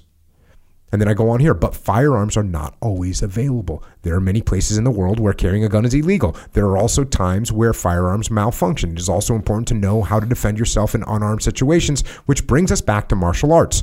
First, let me say that the martial arts are very emotional for some people. Their martial art becomes their religion, and they become blinded by it. Martial arts are not static. They evolve all the time. If you do not evolve with them, you will be left behind. Picking one martial art versus another, or saying that one martial art is better than another martial art, drives some people crazy.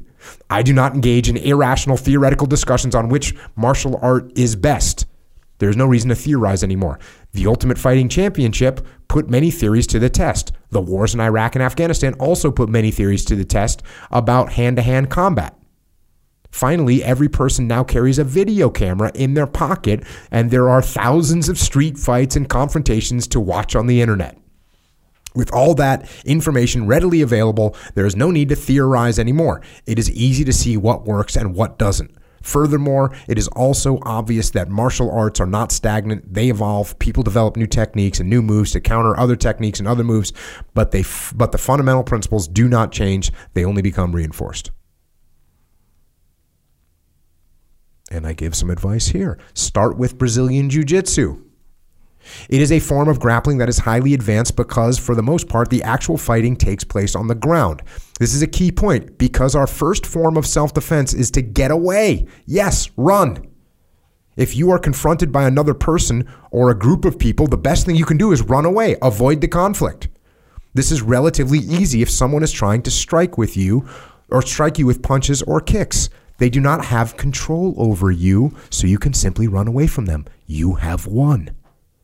The problem comes in a self-defense situation when someone is grabbing you. Now they are preventing your first line of defense, running. As soon as someone grabs you, you are in a grappling scenario. And one of the most critical parts of Brazilian Jiu-Jitsu is escaping someone's grip so you can run. Oftentimes, an attacker will take you to the ground in order to prevent you from escaping their grip. When this happens, the ability to ground fight is used not to stay on the ground, but to get up and get away from the attacker. The first goal of a beginner in Jiu-Jitsu is not to get the fight to the ground, but to get up off the ground and get away. This is an important distinction from people who believe the goal of self-defense in Jiu-Jitsu is to get the attacker to the ground. This is not true. The goal is to get away. But as has been seen over and over again, fights often end up on the ground, and therefore a person must be prepared for it. Not training in jiu-jitsu because you don't want to go to the ground is like not learning to swim because you don't want to go in the water. It doesn't make sense. The safest way to deal with the water is to be comfortable in it, just as being comfortable on the ground is the best way to deal with that scenario should it unfold in real life. Questions, comments from Echo Charles? Oh, I agree. We can reach back to your days, many days, on the front lines of the bouncing world. Sure. Yeah, I agree. I agree. I can't disagree at all. One of the primary arguments that people give when they, Brazilian Jiu-Jitsu is no good for self-defense. Why would you take someone to the ground? Why are you taking them to the ground? We're not doing that. We're trying to get away. Yeah. So, at the muster when we do the Jiu-Jitsu part, and you notice this, and you actually pointed it out, which I liked, but whatever. Where I said, if I choose to fight this guy, how like I'll go through the basic thing or whatever. I confront this guy confronts me, and I choose to fight him. So it's way different than self-defense. That's like I chose to fight this person. And most of the time you add in, just like how you said earlier, where if you don't have a choice to run, like if they grab you or whatever, there's that too for sure. But yes, if you choose to fight him, then you can take him to a ground or whatever. Right. Now, your choice to fight him is going to be based on a bunch of other things. And it better be intelligent, because if you're like, I'm at the club, you said this and whatever, and then you choose to fight him. I don't know if that's the right choice. And now you got a whole different issue than the self-defense situation. That's like a choice that you made or whatever. But if you're, I don't know, fighting with your friend, not your friend, but your enemy after school, and everyone's like circle. I don't know, whatever. There's choices to be made, and if the right choice is to fight the guy, then yes, bring the jiu-jitsu. Well, then so then you can use jiu-jitsu, but now you're using it in an offensive situation, and so yes, you probably will want to take the person to the ground. Yeah, fully. I mean, if it's a like a one-on-one I'm choosing to fight. Because if it's 4-on-1 and you're choosing to fight, you're just being stupid. Yes. You're about to get your ass beat. Yes, sir. Yeah. The very high likelihood, yes. Yeah. I do have a question about the firearms. Train, like, you know how you train in stressful situations? What kind of stressful situations can you, like, put yourself in or whatever? There's some obvious ones. The most obvious one is time constraints. So, hey, I want to get these shots off as quick as possible, and I'm competing against, Echo's going against me, and we're trying to see who wins. There's a little bit of stress there. Okay. But also, hey, do 30 burpees and then shoot 6 head plates, right? Gotcha. So you're breathing hard, sprint, reload drills, all those things that just, there's a million different ways. Yeah. I mean, I'm sure those were enough to kind of spark your creativity on what you could do to make it stressful. Yeah, fully the time. Because it was the last time I went, but I went to the range with Keenan Cornelius, and we just did like a simple fun, like contest, kind of like shooting, you play horse or pig or whatever, kind of like that kind of situation. And I actually filmed it, but the video kind of got wonky. I was going to release it, but that did add a little something because it, like, if you miss or you whatever, it meant something kind of thing. Right. But I wouldn't label it as a stressful training scenario. But time constraints, if it's like, okay, you got time and let's try to get better at it and all this stuff. Competition. I mean, when you're in the SEAL teams, you're doing freaking competitive shooting against basically all the time you're shooting against somebody. Yeah. Or you shoot against 3 people or 4 people or whatever. So you have that level of stress, but then it's also, you're going to run up that berm, you're going to drag that tire, you're going to come back over here, you're going to shoot 6 head plates, you're going to go back, you're going to get on your long gun, you're going to put down this one. You got all these things that you got to do, and it's all a race, and they're just trying to make you freak out. And then on top of that, once you get into simunition, now you got you're not shooting real bullets, but you got people maneuvering, you got people, you're throwing flash classes, we got grenades going off, like all kinds of mayhem. And simunition is just as loud as regular? No, it's not just as loud. No. Is it like night and day? Like, night and day, yeah. No kidding. Okay. Because that, I feel like, and obviously I've never been in a straight up gunfight with anyone. Like, they're shooting at me, I'm shooting at them. But I would imagine that just hearing other gunshots going on, and that they're at you or intended for you or whatever, that's going to just bring you out of your whole shooting game. Yeah, the noise of gunshots, it's like if you hear it a lot less when you're shooting like at somebody. You're in the game, yeah. Like it's a lot less. It's not like the little shock that you get when you're at the range or whatever. Oh, okay. Even actually, if you get like a good stress scenario going, even in a training situation, you won't really like notice big time. And we used to do our drills. This was back in the day. They used to make, and this is I don't recommend it, but they would make us do some of our immediate action drills with no ear protection in, so that we would like quote get used to it. Yeah, but it's loud. Yeah. So and that was something too that I was wondering where. So if you're in the field, straight up war zone, do you have ear protection? Yeah, you have. Well, nowadays we have this, and this is another thing that's pretty crazy, is we have the headsets that are noise canceling headsets. Gotcha. And the reason you're wearing them is because you're on the radio. So it's your headphone for your radio, so you can hear, and it's a noise canceling headset. Yeah. So when a loud noise goes off, it cancels out that noise. Yeah. So okay. So when was the first time you ever shot a gun? Do you remember? In my life? Yeah, in your life. I was probably like 8 or 9, I think. Okay. Maybe 10. Yeah. I think I was younger than 10. But I was up in Maine, and I went out to my friend who was a little bit older than me. We went out to his uncle's farm and shot. Yeah. So you weren't like surprised by how freaking loud a gun is then? No, but I think what you're getting at is people that, and I don't really remember enough of like my introduction to firearms to get what you're getting at, which is firearms are freaking loud. Yeah. Way louder than anything they could portray in the movies or whatever. Right. Yeah, 100%. Yeah, because I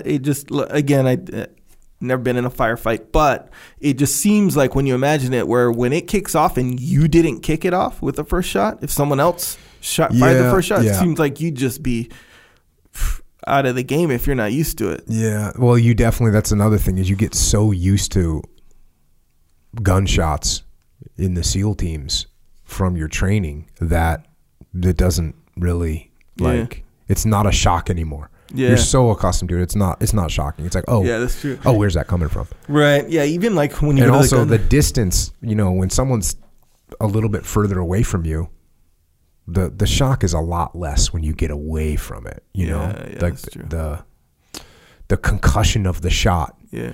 Now, if they're in the same room as you, it can be pretty dynamic, right? Yeah, for sure. We should ask Mike Day. Oh yeah, how'd that go down? Yeah. Yeah, man. Yeah, it's crazy. Like when you go to the gun range, let's say, you know, it's your first time or whatever at the gun range, when you walk in that door and you hear other people shooting, you're like, bro, what the heck? So have you shot outdoors yet? Yeah. Oh, okay, because it's a lot different shooting outdoors than indoors. Yeah. A lot different. Yeah.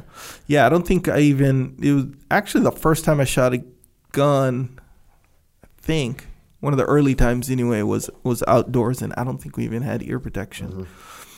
And depending on the gun, I mean, some guns aren't really that big of a deal. Yeah, we were shooting some louder ones. Oh, okay. 45 shotgun we were shooting clay pigeons or whatever. And yeah, I remember them being loud, like for real loud, even outdoors. But compared to indoors, it was nothing. Because if you don't wear ear protection, like at the regular indoor gun range, like, bro, you might have some issues. Yeah, you got issues. For sure. But it's good to condition. It's good to stress condition. It's good to get used to those noises. It's good to get used to all those things. This is what we train for. Yeah. And we should not just relegate training to just being in the military. We should train for, you know, other things that can happen in life. And if you are going to have a firearm, you damn well better train with it. Yeah. Going back to the jiu-jitsu thing, I'm going to read this other little section. Another reason I recommend starting martial arts by learning Brazilian jiu-jitsu is because it is the most complex of the martial arts. Although there is a finite number of moves and positions, there is an infinite number of moves beyond the basics. And more are developed every day in this constantly evolving art. Due to this unending depth in jiu-jitsu, it is also the most cerebral of martial arts. It provides incredible mental stimulus and a never-ending challenge to learn, develop, and improve. Jiu-jitsu never gets old. The next martial art I recommend is learning boxing. Boxing is an incredibly effective striking art despite its relative simplicity. There are only two weapons in boxing, the left hand and the right hand. But with those two weapons, an incredible advantage can be gained if you know how to throw them in effective combinations. Other critical elements learned in boxing are angles, movement, both of which are based heavily on footwork, and speed, which are utilized in both the offense and defense of boxing. With basic boxing knowledge, a person can throw effective punches and avoid being punched, both extremely useful assets when attempting the primary goal of self-defense, run. Boxing develops the ability to hit quickly, avoid being hit, and run away from the area of confrontation. So that's just regular Western boxing. And this is sort of like, again, this is my recommendation. If you're starting from ground zero and you know nothing, this is how I would go about it. Mm-hmm. There can be some argument made that if you were going to a place tomorrow that you needed to be ready to get attacked, then maybe like you'd look at some other form of martial arts. But if that's your situation, like, it's not smart. I mean, and, you know, by that I mean some of these. I don't even know if that's a true statement. Yeah, I mean, I think it might be. I think it is one of those statements where it just straight up depends. So it depends on what do you mean you're going to be attacked, like just by a person, and is that person going to be trained or no untrained? Are they going to be bigger than you? Or are they going to be equal size? Or smaller, or weapons, and then it depends on who. Like, okay, you might learn, and what is it? Like, okay, you might need these kind of blitz martial arts type situation, like a Krav Maga, or whatever, some cool system or whatever. I think Narit actually told me that. I think Narit was like, if you had like one day, I would teach somebody some basic Krav Maga stuff. Yeah, and that could be true for sure. If the instructor is teaching you for that reason, you just got one day, let's pack it in. And then even a jiu-jitsu scenario, it's here's the problem with that statement. Now that I think through it, in my opinion, the problem with that statement is if you really think that one day is going to help you, you're an idiot. Yeah, like it might be the best you could do, but it's only going to give you a 1% better chance than, so don't get yourself in that situation. That's why you make martial arts a part of your life. Yeah, exactly. It's got to be a life thing. Yeah. But the thing is, that is a thing though, where like even Tim Ferriss sort of studies it a little bit. Remember, like, because he took a jiu-jitsu thing where he was like, hey, I need to know the most that I possibly can to be effective in this small, short amount of time. Oh, this was like his TV show, right? It was one of his things. Yep. And I was like, that's an interesting theory, because that's not the way you train jiu-jitsu at all. And, they taught him like the guillotine was one of them that they taught, because there's not all these like factors you have to kind of establish before you can execute the move, or not as many or whatever. That was kind of the thing. And anyway, the point is, it introduced like an interesting approach to these things, this real short-term approach. How can I get the most effectiveness out of it if I only have a short amount of time, rather than infinite time, So but again, that's cool too, because you could also, it'd be if someone said, I'm going to go to this place tomorrow and there's a high likelihood I get attacked, I would be taking very small parts of various martial arts. Yeah. That's what I think I would do. But again, I don't want to make that sound like it's a solution, because I don't want to sound like the freaking magazines that say defeat any attacker in 3 moves. It's a lie. Straight up. It's a lie. So don't think of it that way. Don't even forget I just said that. Yeah. Here's the deal. Make martial arts a part of your life. Yeah. That's what you need to do. Back to the book. The next 2 martial arts to invest time into are Muay Thai and wrestling. They both add a plethora of options and skills to any fighter. Wrestling is a grappling art, perhaps the most widely known and practiced. Look, I go through a bunch of stuff. I talk about Muay Thai, and bro, Muay Thai is awesome. I think the reason that I would train someone in boxing first before Muay Thai is just for the complexities. Like, Muay Thai is just that much more complex. You can throw elbows, you can throw knees, you can throw kicks. There's a lot more things to learn. Yeah. So the first thing I'm going to want to learn is how to throw hands. How to throw hands, get head movement, get angles, work distance. Like, that's all going to come from just boxing without opening up. Because look, I mean, Muay Thai is savage, bro. Muay Thai is savage. Yeah, that's one of and it's pain. That's what I was going to say. Like, that's what you get taught as well. And not like a secondary teaching. One of the primary thinking is like kind of how fragile you are with pain. Where they're kind of like, okay. Or how much you can get used to it too. Exactly right. That's part of the training, That's what you do benefit from, taking that pain. Like ribs, legs is a huge one, man. Like a leg kick, body kick, punch. Even when you kick somebody and it lands in the wrong spot, bro, it's like... It hurts. It's worse than most hits that you get. Like if you get punched in the face, let's face it, I mean, it seems crazy or whatever, but it doesn't hurt that much. Even if you really get a good one, it more knocks you like dizzy more than it actually is pain. It's not pain. Muay Thai is straight up pain. In fact, you, in a way, sometimes you kind of wish you'd stop punching me below the freaking neck, bro, or kicking or whatever. Just punch me in the face. Yeah. That's way better. Way more. It's relief, really, sometimes. But yeah, you get used to that, and that kind of training is very beneficial. Because, man, you kick even in like a real fight or whatever, if you can effectively like leg kick somebody 2, even 3 times or something like this, and they feel that pain, they can be like, bro, I don't want to fight you watching this guy. The UFC, you're like, oh, the guy got kicked in the leg. You think no big deal. You don't know. Here, actually, I was like trying to think, what did I say? Muay Thai adds a massive arsenal of striking options to a fighter. Where boxing utilizes only 2 fists, Muay Thai utilizes fists, elbows, knees, and the shins in very aggressive combinations that are absolutely devastating in a fight. Muay Thai is also about pain and the ability to withstand pain. Yes, sir. Legit. Talk about shin conditioning in there. So definitely, look, Muay Thai, awesome. Wrestling, clearly is just freaking awesome. Wrestling is a grappling art. The physical grind of wrestling hardens the body and mind without mercy.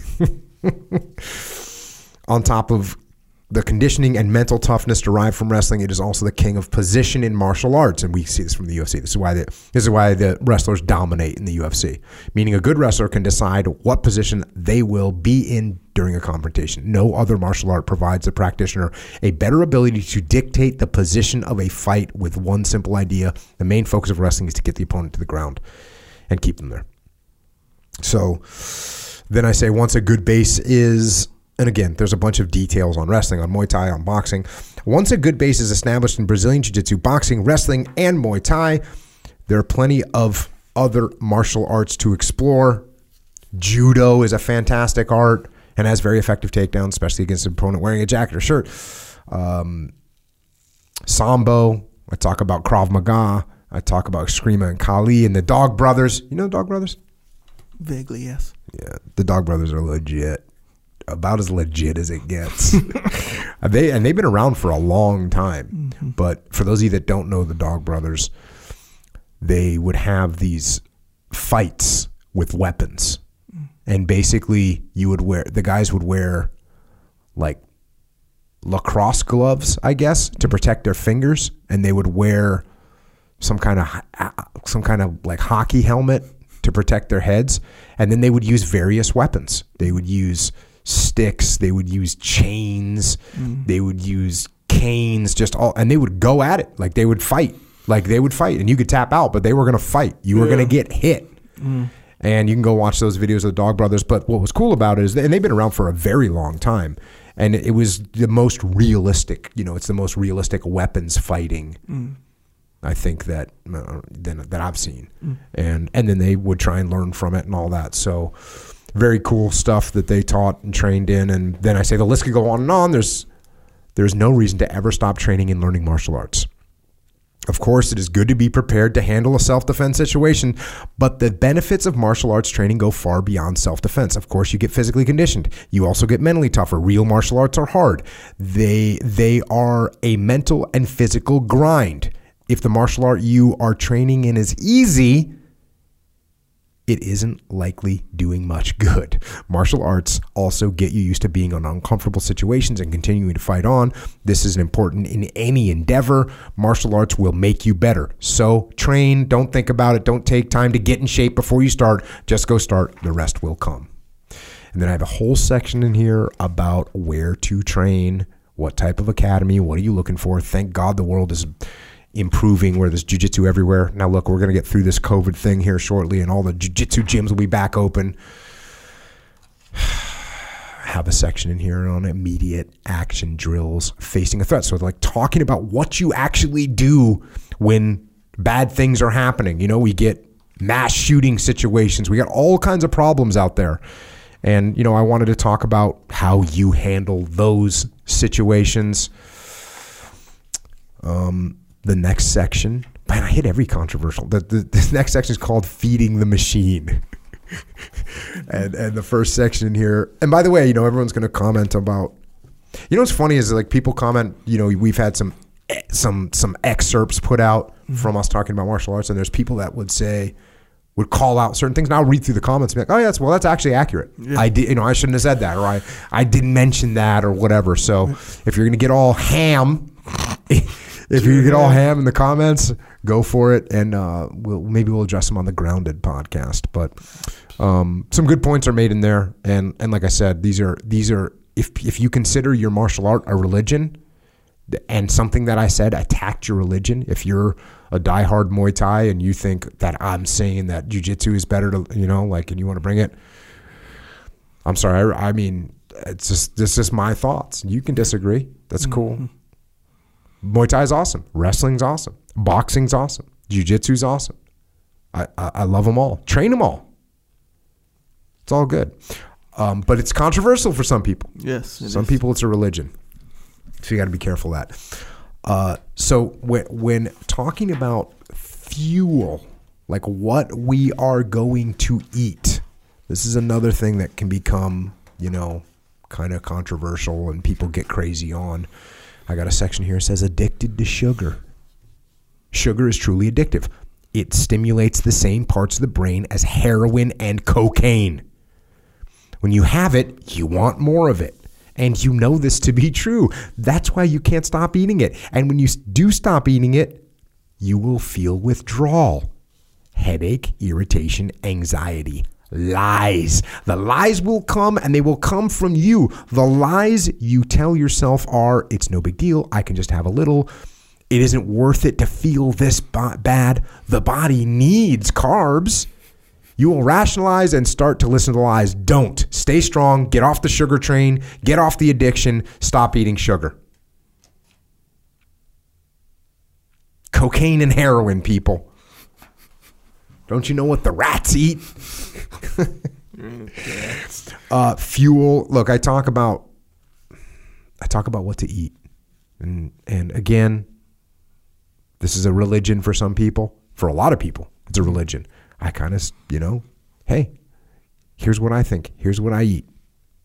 I eat these things: beef, poultry, fish, eggs, nuts, vegetables, fungi, roots, some dairy, limited fruit. So if you want to get crazy on that, cool. You want to attack me? Cool. What kind of fungi you eat? Mushrooms, I guess. And ringworm, I guess. I'll have a double ringworm sandwich, please. Don't eat these: grains, potatoes, refined salt, refined sugar, processed oils, right? So it's just basic stuff. Let's not get crazy. Fasting. Talk about fasting. This section starts off, newsflash: you don't have to eat. Fasting is a gift. Actually, my middle daughter that wrestled, she told me she would think about this, because when she would be cutting weight, she would think, I talk about in here, the human body can live for a long time. Here we go. Humans can survive 30 days without food. You can make it an extra few hours. You can actually make it a few days without any issue.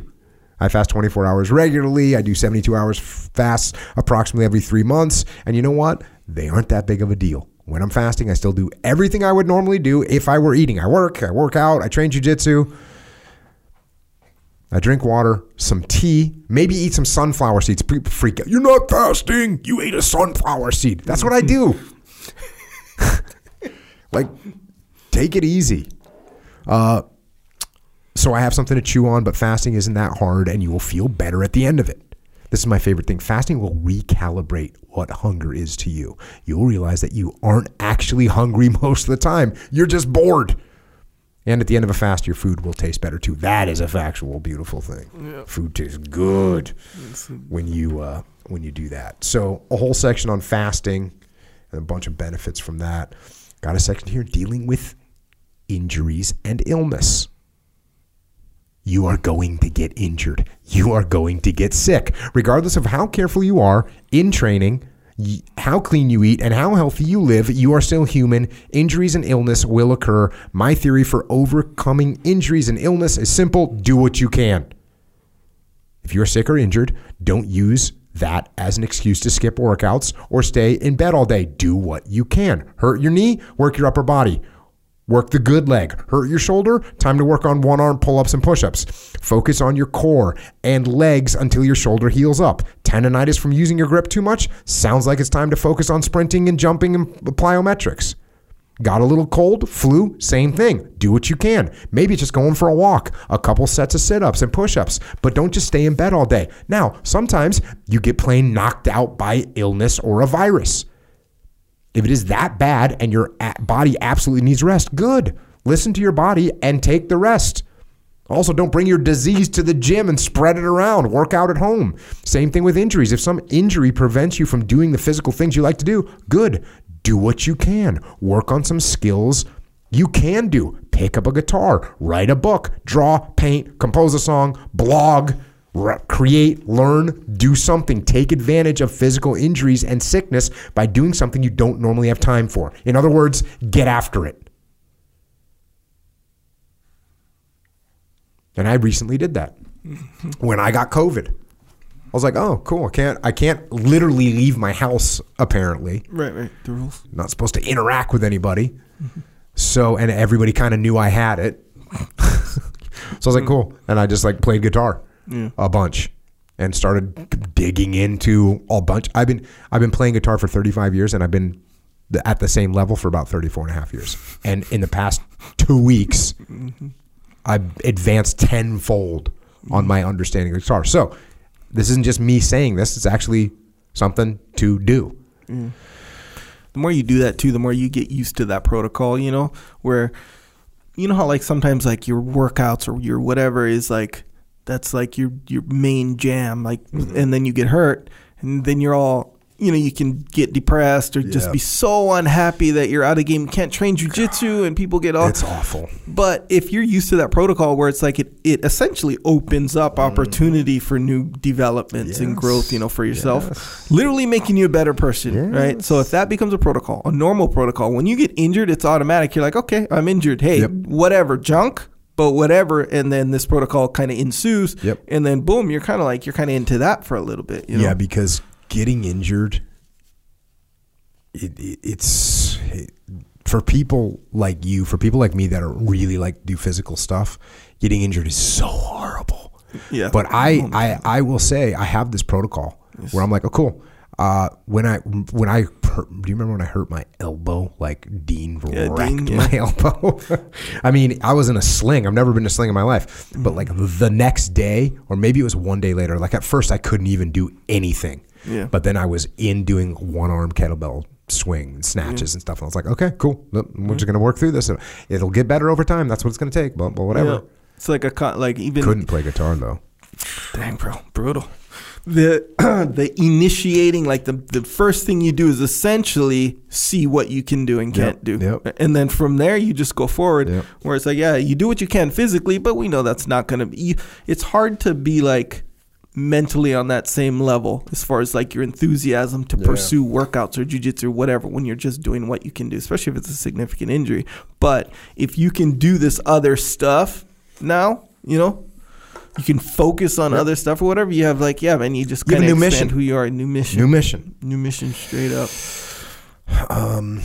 There's a whole section, like I said, appendix is just all kinds of workouts, from beginner workouts that literally any human being can do to advanced workouts that will crush whoever. And they're all written down in there. And then, well, let me just read the last page of this book. Let's give it away. The spoiler. Sure, spoiler. The section's called Do. And it says, don't just read this book. Don't just listen to the podcast. Don't just watch videos online. Don't just take notes. Don't just study them. Don't just share them with your friends. Don't just plan. Don't just mark your calendar. Don't just get motivated. Don't just talk. Don't just think. Don't just dream. No. None of that matters. The only thing that matters is that you actually do. So, do. And there you go. That's the book. And I think that this book, obviously, as I started off, this book is something that anyone can use. It's something that I actually use, something that I have used in dire situations to help me, and something that I use on a daily situation to help me. Something that we could all use to look at, to remind us, to keep us on the path. It's a very presence sends a message. Do you like that? It's very presence sends a message. Yeah, I do like that. Thank you. Just there, it's looking at you, sending a message. And the message is discipline equals freedom. So get after it. So, Echo, we want to get after it. Do you have any recommendations on how we do that, or how we can keep doing that? Bruh, this book is like the ultimate New Year's book. You know, people, they'll make the New Year's resolution. You know. But usually, because you know how they say a lot of most whatever, I don't know that number, resolutions, they'll fail after whatever amount of time. 7 days. 9 days. Something. Whatever. Yeah. But when you think about it, when you have the manual, you don't have to. It doesn't have to fail. No. You just refer to the manual. It's a it's a Good thing. point. Rather than, let's face it, it was like when you make a New Year's resolution, it's kind of like, oh, I just sort of intend to get in shape. You don't have a path, a plan, a fully laid out deal. Yeah. You just have an intention. Boom. You got it right there. You know, it's like one of those things. In fact, I would argue that if you're like, okay, this is my, kind of like I was saying with the owner's manual of a car. If you have this and you treat it as your owner's manual for your New Year's resolution. Or for your life in general. It should be for your life in general, yes. But I'm saying if you want to slide it in and have it serve that particular purpose for the moment. I like, you know what I think is cool is giving it to someone. Give the gift of discipline. Give the gift of discipline. Discipline equals freedom. Field manual. Mark 1 motto. Oh, by the way, the name of this is Mark 1 motto. That's a military term. It's when they modify things. Sure. So Mark 1 is like, this is the first model of it. Then Mod 1 is the first modification. The first mod that they make. So there's a modification to this one. My head is bigger on the cover. Yeah, that's a mod right there. Wait, what is Mark 1? What is Mark? Mark 1 is like it's like a model number. Yeah. But they just call it a mark. Yeah. It's in the Navy. Yeah, well, it's in cameras as well. So you got the Canon. So Canon 5D Mark. I'm going to the ones that I have. Mark 1. Okay, so Canon 5D Mark 1. Then there's Mark 2, and then there's Mark 3. Got it. Yeah. So they could have said Mark 1, and if they made like small changes to it, it'd probably be Mod 1. If they did like a full revamp, then it's Mark 2. Yeah. So you could get, a weapon system. Sure. That is the Mark 1. But then they add a new front sight to it. And you're like, okay, this is Mark 1, Mod 1. Still and Mark then they 1. add a new rear sight. And it's like, oh, Mark 1, Mod 2. So you can keep doing that. This field manual. And what's cool, I will say, I have a lot of, creative control. Sure. So my publisher, I said, it's going to be Mark 1, Mod 1. They're like, they don't even have any idea what this is. I might as well say the Google Blue, right? They have no idea what I'm talking about, but they go with it. Yeah. So credit. It does sound cool, Mark 1, Mod 1. Yeah. Well, I'm glad you think it sounds cool. Better than tactical. Mark. Okay, so you would actually, not to go too deep on this Mark 1, Mod 1 workings, but okay. So because you said the guns before something Mark 1. Like what? Which gun? No, we don't. The guns are actually an Army weapon system. Mark is from like the Navy. Yeah, but you like, what was what machine gun did you carry? Well, I carried an M4. M4. Yeah. There you go. That was the one. Well, yeah, in the Army it's just M though. It's not Mark. Oh, so M4 is Mark 4? No. M4 is the gun, and then it's Mark 1. No, right? they don't do it with guns. They just say M4. It's like more of a Navy term. Gotcha. Well, they do it with cameras straight up. We have a boat called the Mark 5. Okay. All right. Well, I'm going to leave that to the Navy and the weapon system scenario and cameras, by the way, because I don't know if I have a grasp on it yet. But I'll tell you what I do have a grasp on is how we can all stay on the path, or get on the path if you're not on the path already. When you're on the path, you're going to find out that it's hard. It's not always easy. It's actually not even always hard, technically. But it does get hard from time to time. Sometimes you need assistance. Sometimes you need supplementation. It's true. Jocko has us covered. Jocko Fuel. Okay. So if your joints are in need of supplementation, we got joint supplements. Joint Warfare. That's what it's called. It's the first one. Super Krill Oil. It's the second one for your joints. Boom, you want to blend into immunity stuff. We got vitamin D3. Also, Cold War. Boom, joints, immunity covered. Don't even think about those anymore. Put that into your daily discipline routine every morning or every night, whatever. Boom, you don't got to worry about that kind of stuff anymore. Also, discipline.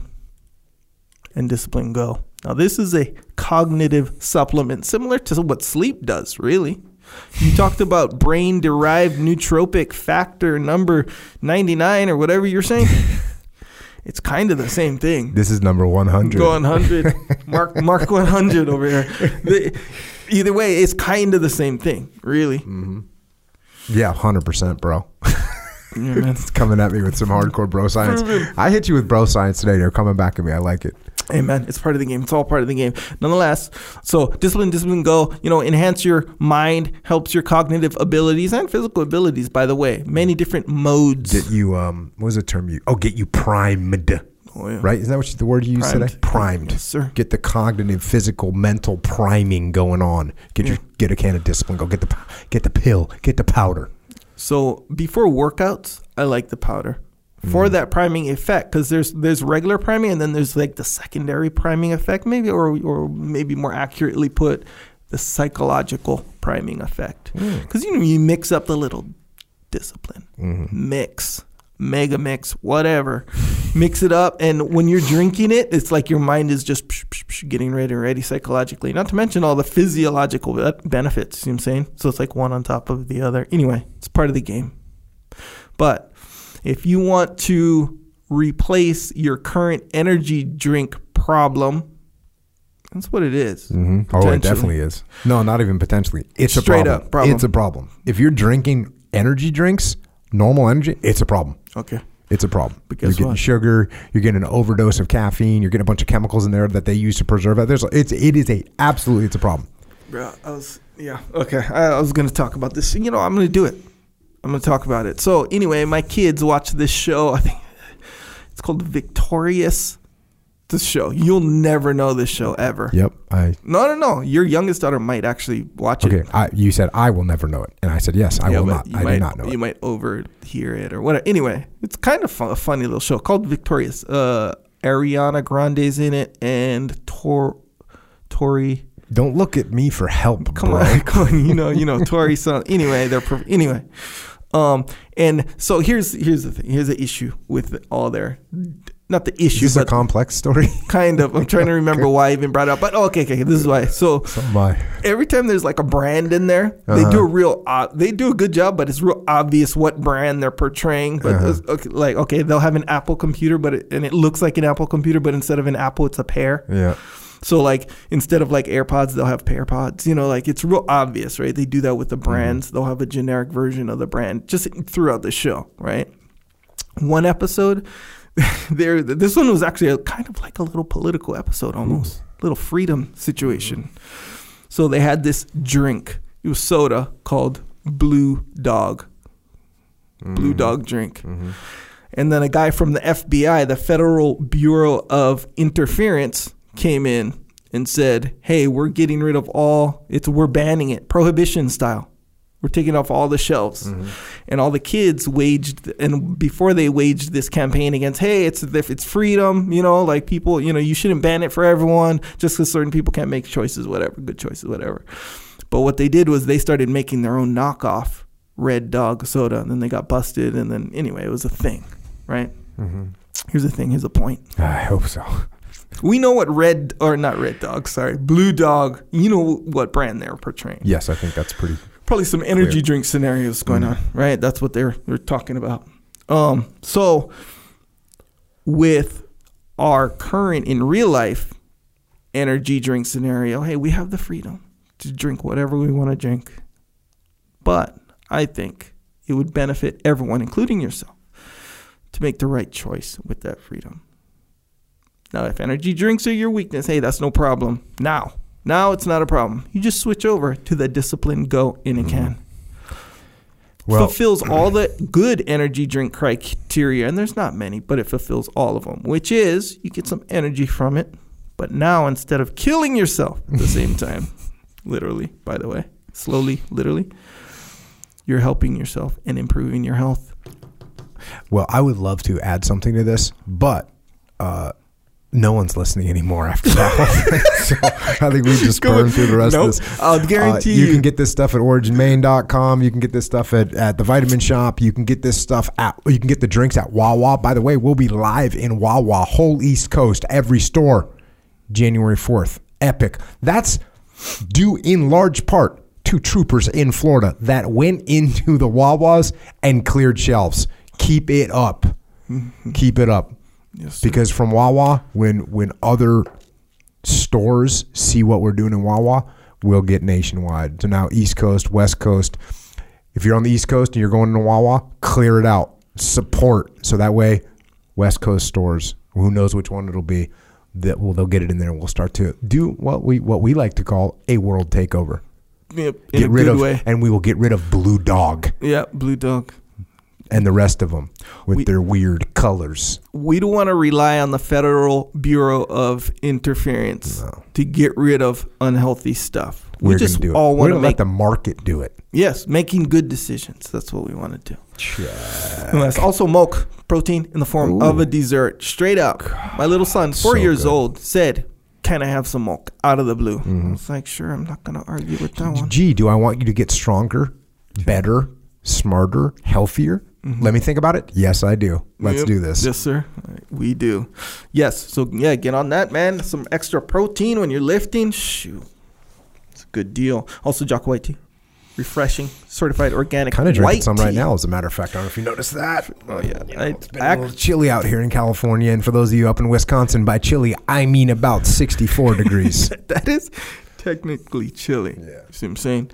So I didn't notice you drinking that. You know why? Because you're always drinking that stuff. True. And after a while, you just don't notice anymore. It's kind of part of the thing. In fact, I would probably not even recognize you if you're not drinking that kind of stuff. Nonetheless, yes, Vitamin Shop, Wawa, all available. OriginMaine.com, available. All this stuff. Also on OriginMaine.com is jiu-jitsu stuff, gis, rash guards. If you're still doing jiu-jitsu, right, get out Origin Maine gi. Well, you should be doing. And if you heard me talking about the jiu-jitsu today, you probably realize it's something you should start immediately. And you're going to need a gi. You're going to need some rash guards. And listen, when you're not on the mats of justice, you're still going to need clothing to wear. You're going to need things to put on your body, things to put on your legs, things to put on your feet. We got those things too. Yeah. We got Delta jeans, best jeans ever, most comfortable jeans ever. We got boots. The boots do have a name. Lincoln. Do you have Lincoln boots? I don't know, maybe. The Lincoln boots have like a toe cap on them. Wait, what do you mean a toe like cap? An additional piece of leather sewn over the toe. Externally? Oh, dang. Yeah, no, I the don't have other that. ones are just called, I forget the name of the other ones. Roosevelt? No. No. That's interesting. Pete, you just got an F in product naming. Okay. Right? Me or Pete? No, Pete. Oh, yeah, because it's not memorable. Why didn't I remember it? Yeah, I don't know that those last boots had a name. They had to have had a name. Pete names, he likes that kind of stuff, right? Pete names his parking spot. He's like, this is what would he name his parking spot? This is the intergalactic parking space of justice. Yeah, hell yeah. Brad, the jeans, funny. So my birthday was recently, and my wife buys me some jeans. So I'm like, cool. She's like, I'm like, hey, I'm not going to, I'm probably not going to wear these. She's like, well, you need variety or whatever. You only wear those Origin jeans all the time, every single time. Origin. So just some variety or whatever. So I'm like, whatever. She's like, hey, don't be ignorant and not try them on. Okay. So I'm like, all right, hey, I don't want to be ignorant. Okay. I prefer not to be ignorant. We'll say that. So I try them on, and I'm like, okay, they fit good. But I'm not going to wear these jeans. Never going to wear these jeans. It's not the same. Why would I ever wear some non-Origin jeans at this point? Yeah.